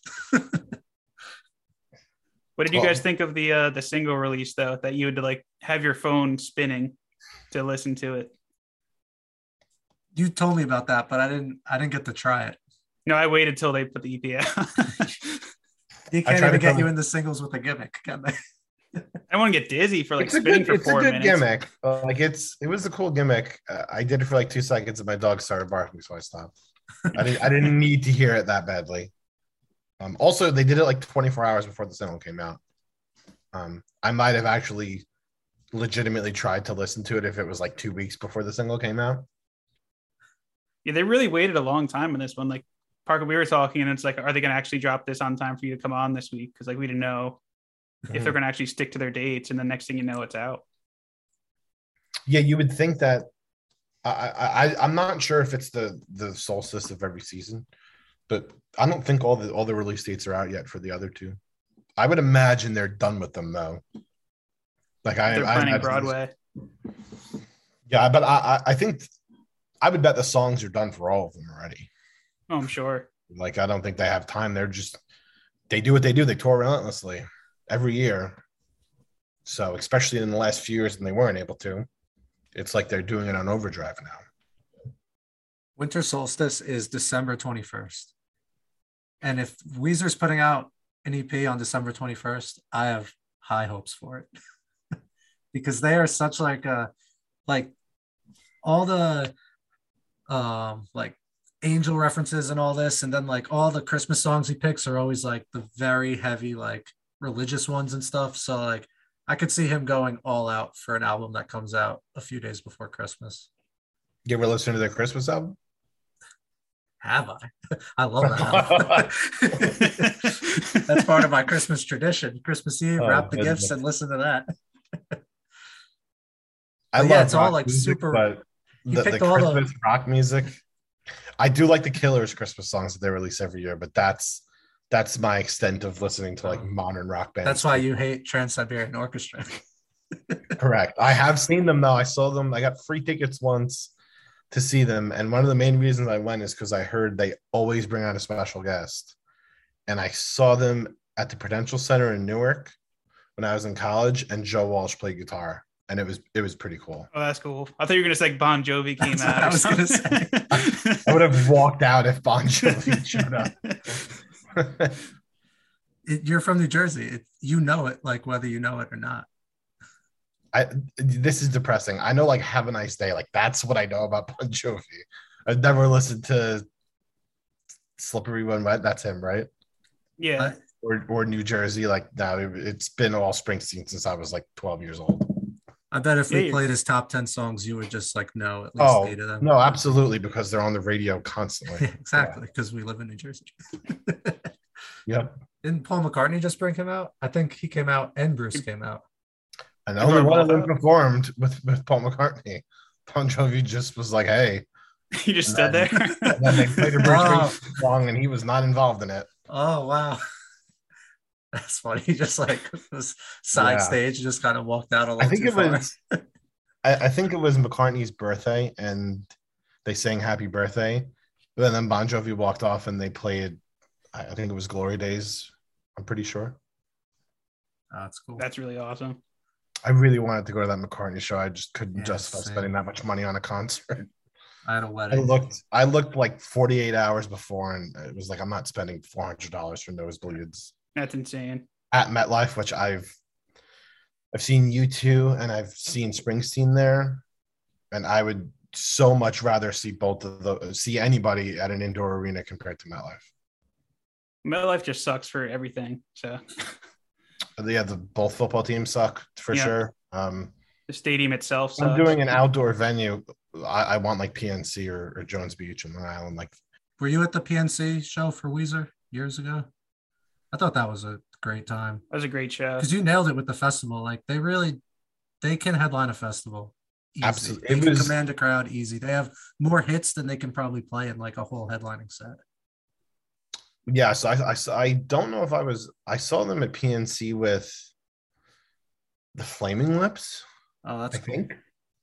Another theatrical band. Which was weird because the Flaming Lips played first, which I feel like indie street cred, like the Flaming Lips are much more respected. Even this is probably like Hurley era Weezer, but even then, definitely like Pitchfork and all those places definitely respect the Flaming Lips. Oh yeah, that's for sure. But yeah, seeing them 2 months ago was my first time seeing them in a while. How did them? It was incredible. It was at a Beale Street Music Festival in Memphis, Tennessee. And it like they closed the entire festival down. There was tens of thousands of people there screaming every word to every song they played. And they didn't mess around with the set list. They played a bunch of Blue, bunch of Green Album stuff. They even touched Pinkerton. They played covers. Like it was, They know how to put on a show. That is one thing I will never complain about with them. Their most recent output can be shit, whatever, but they know not to shove it down people's throats when they're playing a festival where there's like no diehard Weezer fans there. It's weird how similar like them and Green Day are now. Like their recent output's not great, but they still like put on like an amazing live show. Great comparison. No, I've never seen Green Day, but Dookie's like one of very few albums I might like more than Pinkerton and Blue. But yeah, and it's the same thing. They never stop. They just constantly are making albums. I would say as far as their entire discography though, like Green Day did have American Idiot, which I guess sticks with the Broadway theme, right? Yeah, it does. Yeah. But that's thought about that before. Wow. I would argue that I might like that album more than Dookie, and like that's an absolute masterpiece in the second half of their career. Yeah, I'm not holding my breath on Weezer releasing a masterpiece in this leg of their career, unfortunately. Never know. Never know. Maybe you just need to see these songs on Broadway. It'll be a masterpiece. If I could somehow like get a press pass or something, I guess I would go. Yeah. But I'm not paying to see them on. If I didn't pay to see Springsteen on Broadway, I'm not paying to see Weezer on Broadway. I think that's fair. It's brutal. It's brutal. You go broke seeing all these bands, especially now. All the bands we grew up with are so big that it's not just like $40 to like the local club venue. You're dropping 100 plus to even get like bad seats. Like Gaslight Anthem at PNC. It's like I saw them for like $15 once, and I guarantee you that $15 show is going to be a million times better than what they do at PNC, which I'm probably still going to. But yeah, I guess we're just old now, and the bands we like just play bigger rooms and are in more demand. It's crazy. Not the Menzingers though. We can still see them for affordable price in smaller venues. Right. On the flip side, though, like I wish they were more successful. I wish they were playing bigger rooms. I think they're one of the best bands of the past. Like they're one of my favorite bands of the past decade. So on the other end, I wish they were playing. I wish they could play PNC and sell it out and charge more because that'd be awesome for them. They'd be successful. Otherwise, I guess we'll see you in 87 days on the first day of fall. Oh man, can we enjoy summer first, like the actual season, autumn, not the EP? I want summer to end so we can get the next Weezer repay. And this is the one that's going to be Strokes related or influenced by. So they say. Oh, I mean, huge Strokes fan. So I guess, I'm going to have to listen to it at least once for this. So hopefully it's better than these last two, even though I really didn't hate the summer one that much. hopefully they just keep getting better. Yeah. Fingers crossed. Either way, it's fun to talk about. For sure. Yeah, And including all the tangents we go on. Yeah. And I got to the end of this conversation liking the album way more. I don't know if I listen to it again if I'm going to feel that way, but talking about it made me like it more. I feel the same way. There's more thought put into it than I gave it credit for at first. You mentioning the Broadway theme of all four of them, yeah, it's kind of eye-opening. Like you could absolutely see it now, and I'm kind of seeing it in a different light too. The specific EP. Yeah, hopefully we can see it on YouTube eventually. Like, yep. Yeah, that what you're gonna say. But I was just about to say, yep. What, the Broadway shows? Yeah, put it on a DVD. I'll buy it or stream it. I guess DVDs are. I'd stream it. Yeah. Get a VCR tape. Yeah, although I don't know.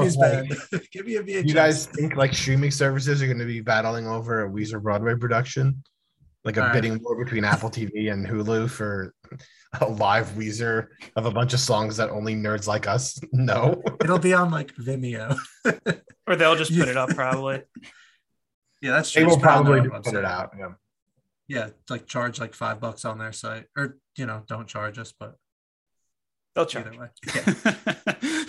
That's fine. Apparently, that's my theory of why they're still doing this all together, is to charge us to do stuff. So, well, Nick, this has been awesome. Thank you so much. Of course, I'll see you guys in how many days was it? 87. Until I'll be back on here in 87 days to talk about it. Okay, we're back. Thanks to Parco for coming on. We're now going to deep dive into the recent R. Kelly case. No, I'm just kidding. He did get sentenced, though, 30 years. For something we knew he did like 20 years ago. Yeah. Yeah, like 45 people came out and like. Yeah. That's horrible. But at least he's getting punished now, finally. But yeah, we're not going to talk about that any more than we already have. Or documentaries that did a much better job than we ever could. Oh yeah, I forgot about that documentary. I think I watched some of it and then I just like couldn't do it. The tough watch. Yeah. Well, it seems like it helped get him arrested, so or sent to prison. On a lighter note,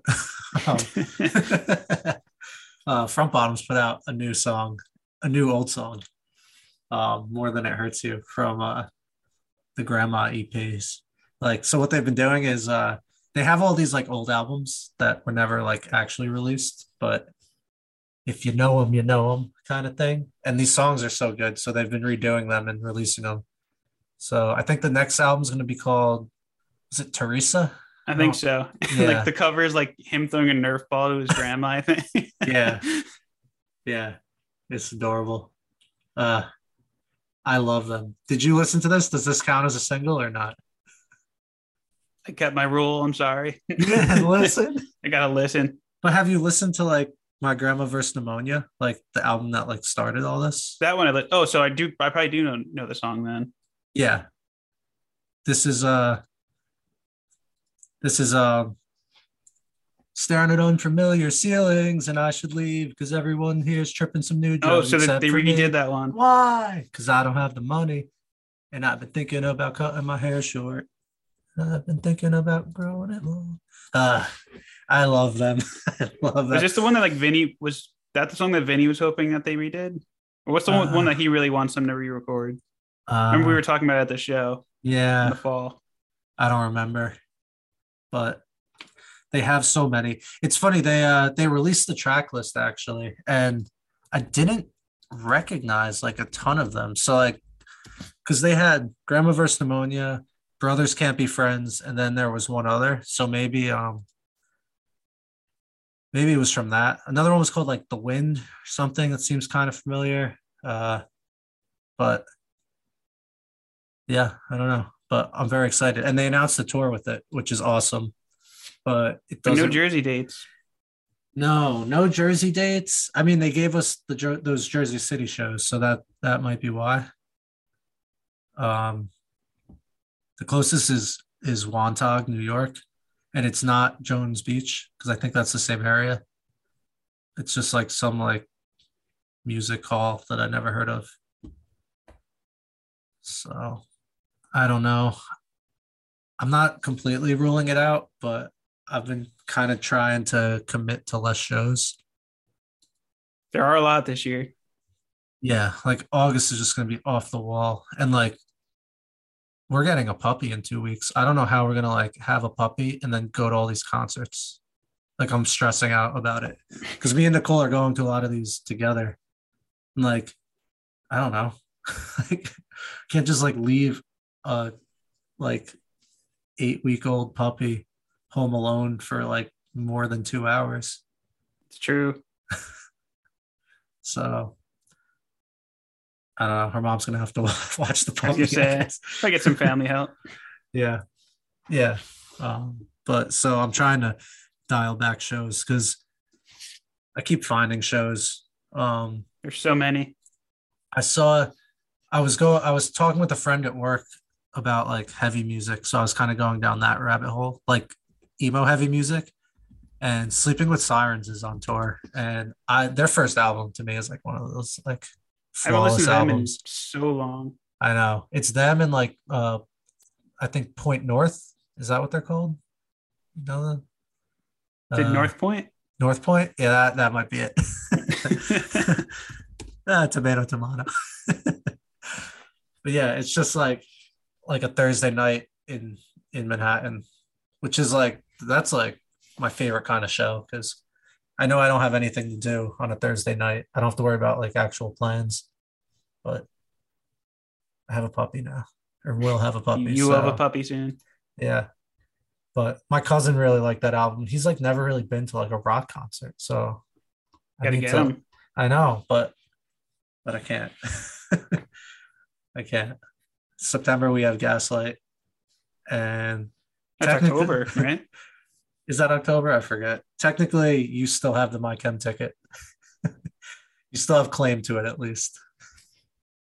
When is that one again? That's September, right? Yeah, that's like a Wednesday. Them in Midtown. Yeah. Not I'll, a hard no, I'll remind I'll you say. what the price wound up being, and then it might be a hard no. But Then that might be a hard no. Yeah. I'll I'll at least reach out to you first before I start shopping around. I'd appreciate that. Yeah. Um, what other news? What other news for the week? Before we jump off front bottoms, I have a question. Oh Maybe you'll have yeah. the answer. Why are those 3 original albums not on streaming? They did them like pre record label, and it's just like Brian and Matt, and like they're like objectively bad, but that they're not. They're amazing, and I love them. But like the quality is bad. The vocals are extremely raw. Like I think they're great. Like I still listen to Grandma versus Pneumonia. It's on YouTube. Like Yeah, YouTube it's it. really good. Yeah, but it's definitely like rough. So maybe maybe this is they're just doing these Grammy EPs and like that's it. Because I did get to interview him like years ago, and I asked him about it, and he said we have something in the works. We're going to do EPs with those songs. So, and that's what they've been doing. This is like the third or fourth. There's been Rose, Anne, and Well, Rose is probably my favorite. yeah, Jim Bogart, and That whole thing, because that was like the first time I saw them live. I think was when that came out. Flying Model Rockets. That's another one. Like, and the way they redo them, not all of them. So like this one they put out this week is pretty much like note for note, tone for tone, the same song. But like Flying Model Rockets, he kind of like puts inflections in different spots on the newer one. So when you're really familiar with a song and you've listened to it that many times, you know exactly how it goes. And then all those slight differences like you pick up on. But I kind of like the changes the more I've had time to like listen to both. It just sounds a little more like flushed out, whatever. And they've grown. Yeah. Yeah. They're so good. I really want to see them. I don't want to go that far. Be patient on that one. If like there might be a Starland show or something before the year's over. Yeah. Yeah, it's a good call. We also have there's a new Shinedown album coming out uh tomorrow, Friday. Tomorrow when this airs. Expectations aren't very high for that one. I'm so I've kind of had this weird like conflicting thought with bands lately, and I need to talk this out with you. Bands that go too hard on promotion turn me away from their stuff. Is that fair? Because they're still a business, and ultimately they want to get their stuff out there and make money. So is it fair of me to judge them this way? Follow-up question, like too far in promotion in what way? Like what were they doing? Um, well, it's just a lot of posts, a lot of hype, which I guess like you're hyped about your album, right? But I don't know. Today they announced like an app where like you aim it at the sky and it tells you like where Planet Zero is, and like I don't know, just put out the damn album. It's already They don't like have to two be months doing that. delayed because of vinyl. Um, I don't know. It just comes off a little too like businessy for me. But these bands are business. Yeah. I think like for like an up and coming band, if you want to do something like that, I get it. You're trying to get your name out there and get people to buy like your albums. For a band like Shinedown, though, you don't have to do anything. Yeah. Or am I giving them like more credit than they deserve with how much I think they've earned in all these years as a band? They're pretty huge. They just like I don't know, like they must have someone like running their Reddit page because someone has just been posting like something in like the art of the album style with just the number of days till the album every day. So today one came up that said 2 on it. No one comments on it. No one discuss it. Doesn't invoke any discussion. Like, I don't know. It's just stupid. I can't imagine there's some fan who's like, I want to post this picture of how many days. I don't know. Maybe. It just like kind of puts a bad taste in my mouth. Yeah. And with them, like I don't think I've liked an album since Amaryllis. Uh Or was Attention Attention okay? was the last one Devil? Because that album was pretty good, I thought. Oh yeah, actually no. Attention Attention was okay. But I really, really didn't like Threat to Survival. Attention had Bully and all that. No, Devil. Maybe the one you're talking about had Bully. Threat to Amaryllis Survival. did, yeah. Threat to Survival, Cut the turned me Cord. off them for a while. Cut the Cord was good. It's really the only one I like recognize looking at the track list. Da, da, da, da, da, da, da. Yeah. His first 3 albums I absolutely loved. Amaryllis I liked a lot. That Survival, I didn't listen to Shine Up for a long time after that one. And then Attention Attention kind of reeled me back in a little bit. They've gradually been transitioning from like almost like a Gaslight style like American rock band to like this like anthem band. Is that Yeah, fair? especially with their live shows. Yeah, and they put on a great They do live put on a great show, show. but they do the same like spiel every time, which also kind of comes off insincere. I don't When you're know. doing the It's same just thing 20 or 10 years later. yeah, they just feel a little too much like a machine right now instead of just like a band who's having fun. The guitarist looks like he's having fun, but I don't know. I'm still gonna listen to the album and like I like Yeah. the singles. Not that you would know.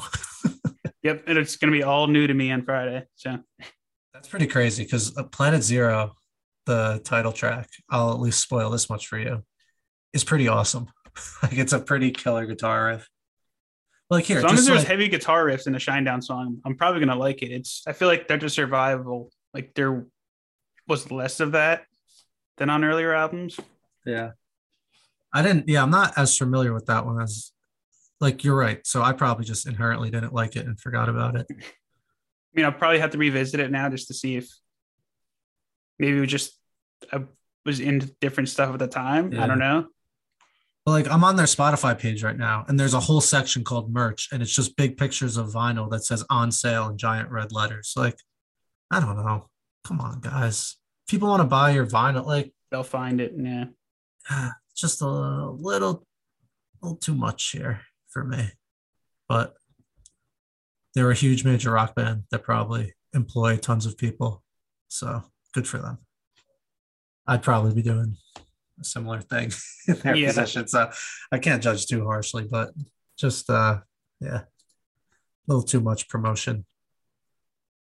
In other news, 2000s rock band Amberlin, we talked about them last week. They just signed with Equal Vision Records and will be making new music. They have a new EP coming out on July 29th called Silverline. Similar to the whole Shinedown thing I just went on, these guys made a whole big event of retiring, doing other stuff. One wrote a book. They had a final farewell tour, all these shows, all this merch. And then like not even like 5 years later, it's at least less than 10. They're just like, oh, we're making new music. And if you're a fan, you're psyched. But I don't know. Don't do a farewell tour if you're not sure it's farewell. Is that so much to ask? I think that's fair. Especially when you're as young as them.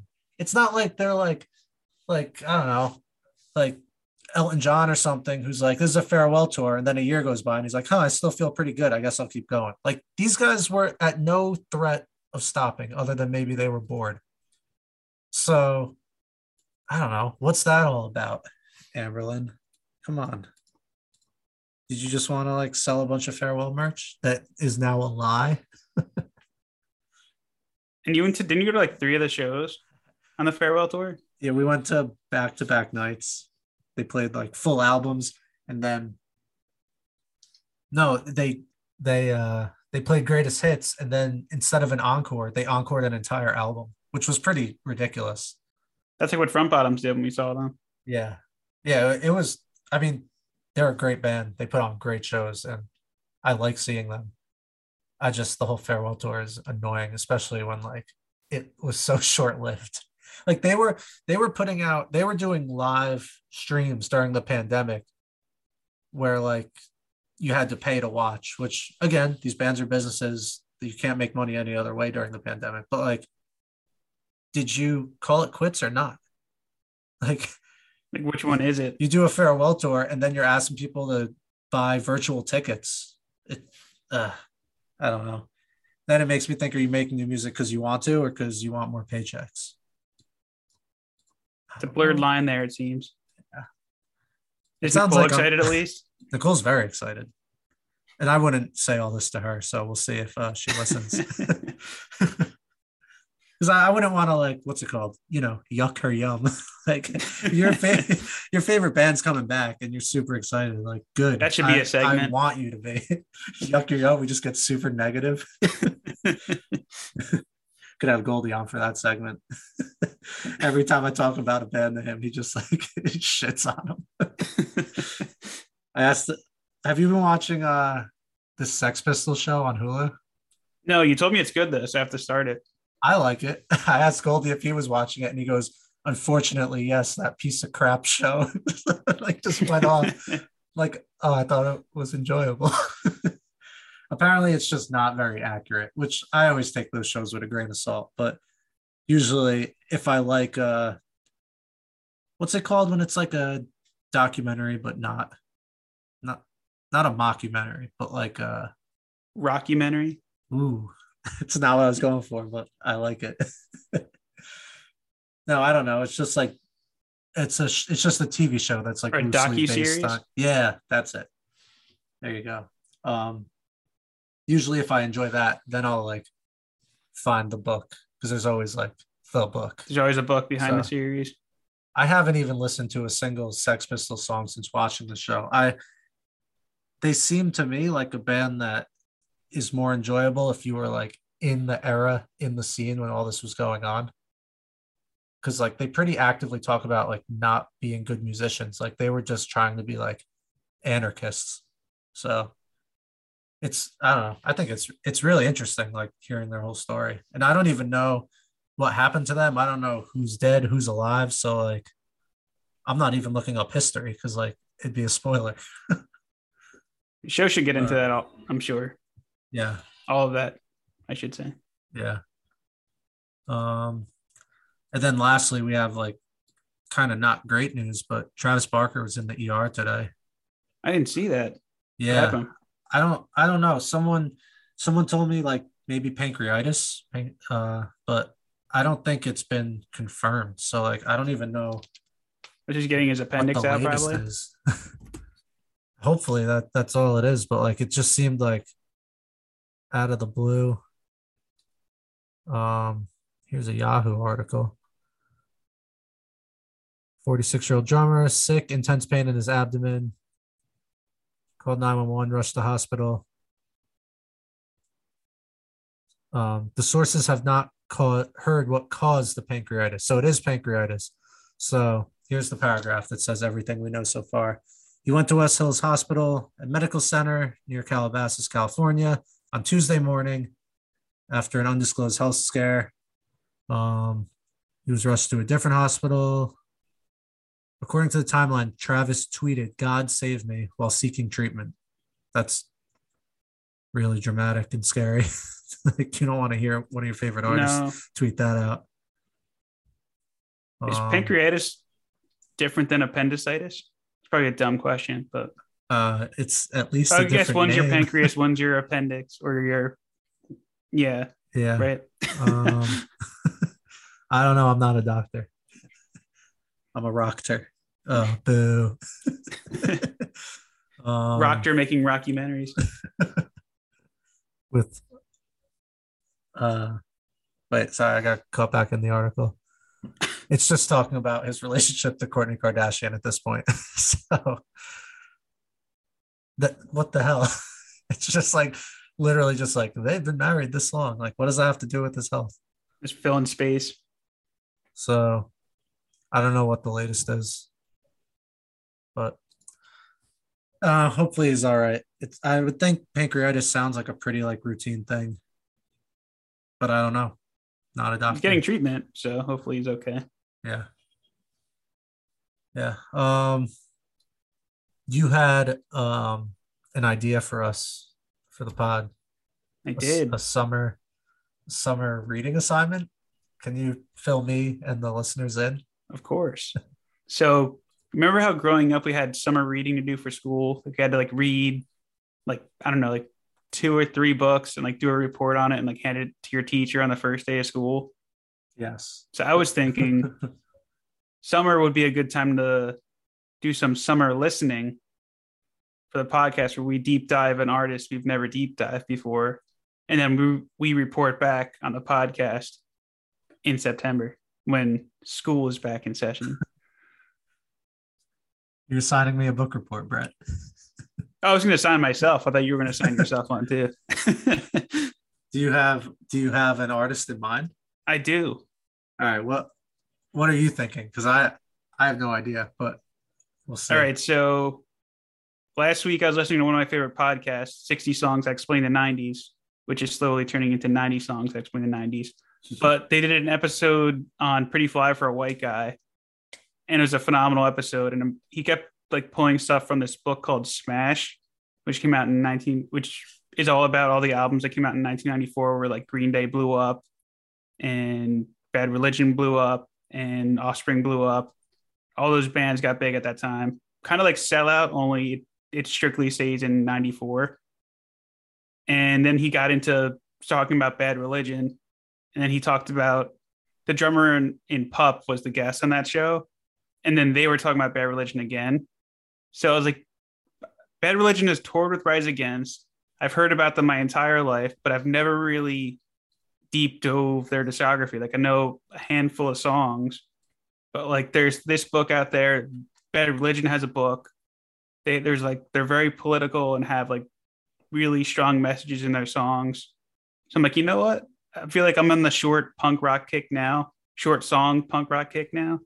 So why not deep dive Bad Religion this summer and report back in September? Wow. I absolutely love that entire thought process. I thought this was going to That was where it came from. I thought from the beginning you were just going to say you're going to listen to The Offspring. And I'm like, oh, well, that's not really that creative. Pretty sure you'd probably do that already. I love that one, especially because Rise Against credits them as like one of their biggest influences. And they're they, pretty sure they were at the last Warp Tour we were at too. They've toured with the Offspring, and like I don't think I really like paid much attention during their sets, other than like their songs lasted like 2 minutes tops. yeah, I think Greg Graffin is like their main guy. The Epitaph founder. Yeah. No, that's a different guy, I think. Well, they're definitely on Epitaph or were. I don't know where they are now. He was the guitarist that founded it. Huh. Wow. Even I just pulled up their Spotify bio and it's like 8 paragraphs. They've been around a really, really long time. That's a great one. Um, I'm gonna think about this and come back next week with my choice because I wanna pick something good. I want to pick a band that I could buy a book on. Yeah, Bad Religion has a book, so that's why I Yeah. figured I'd combine the book, Uh, and then as they talk about each album, listen to that album along with the book. it's And it great. kind of goes hand in hand. I'm so jealous. I want to listen to Bad Religion. Can I listen to them too? You make it a podcast assignment. That's great. Yeah, then we can present to the class and I can learn all about Bad Religion through you. Bad Religion 101. Yeah, I'm gonna look around at some influences of my favorite bands and see where I wind up. Might be the Sex Pistols. It's possible. I'm sure there's a book there too. There's definitely a book, and I will definitely be reading it once I figure out how this story ends. I feel like there's going to be an OD, but that's not really a hot take or like an out there guess. I just learned about this dude Sid who joined, and like I've heard the term Sid and Nancy like a gazillion times, but I don't know from what. I mean, I know it's from the Sex Pistols now, but I can't think of what I've heard it referenced in. But apparently, Eminem song, maybe. right? That's what I keep thinking, but I'm not sure. Maybe it is an Eminem song. Um, but like this guy Sid's like barely in the band. Like he joined the band and he's like, I don't even know how to play bass. I mean, that's how I got in my first band. But like he just wanted to be a Sex Pistol. I don't know. Wow. Hold on, I got your answer. Ooh, it's not Eminem though. It's not. Do I know? Can I get a hint? Or do I not know? You know, but I don't know how I'll give a hint to it. Ooh, that's a hint in itself. It's lyrics though in a song. Yep. Well, I googled Sid and Nancy lyrics, and Machine Gun Kelly came up, but I wouldn't know that. Come My Lady. What is? Oh, was that a hint? That was a hint. Come My Lady. Oh, the Limpest of Biscuits. Isn't that a Limp Bizkit song? Not Limp Bizkit, but around that same time.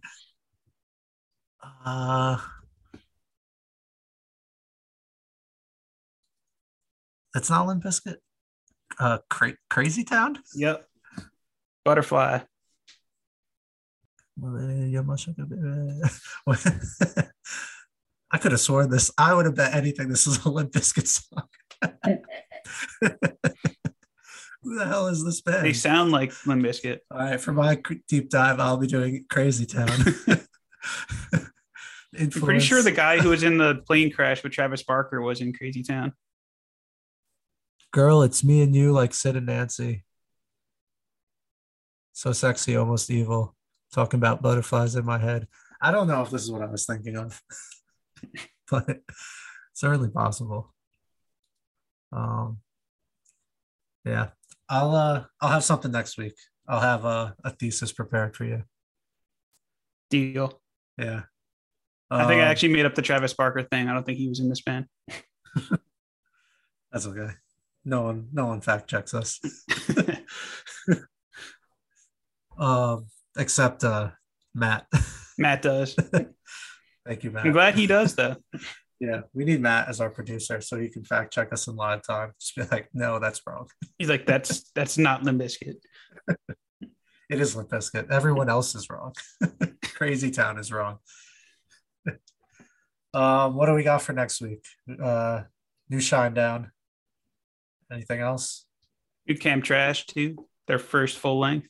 Oh, trash. I remember listening to this EP, but that's all I remember. And the song Bobby is incredible. Ooh, they have a couple singles out. Haven't listened though. No, me either. You know me. I've been dying to listen to these singles. No, I didn't even know this album was coming out, but I'm excited. Okay. Cool. That's our show. Thanks, Brett. Thanks, Nick. Good to be back after a short break and a long draft. All right. Bye, everyone. We love you.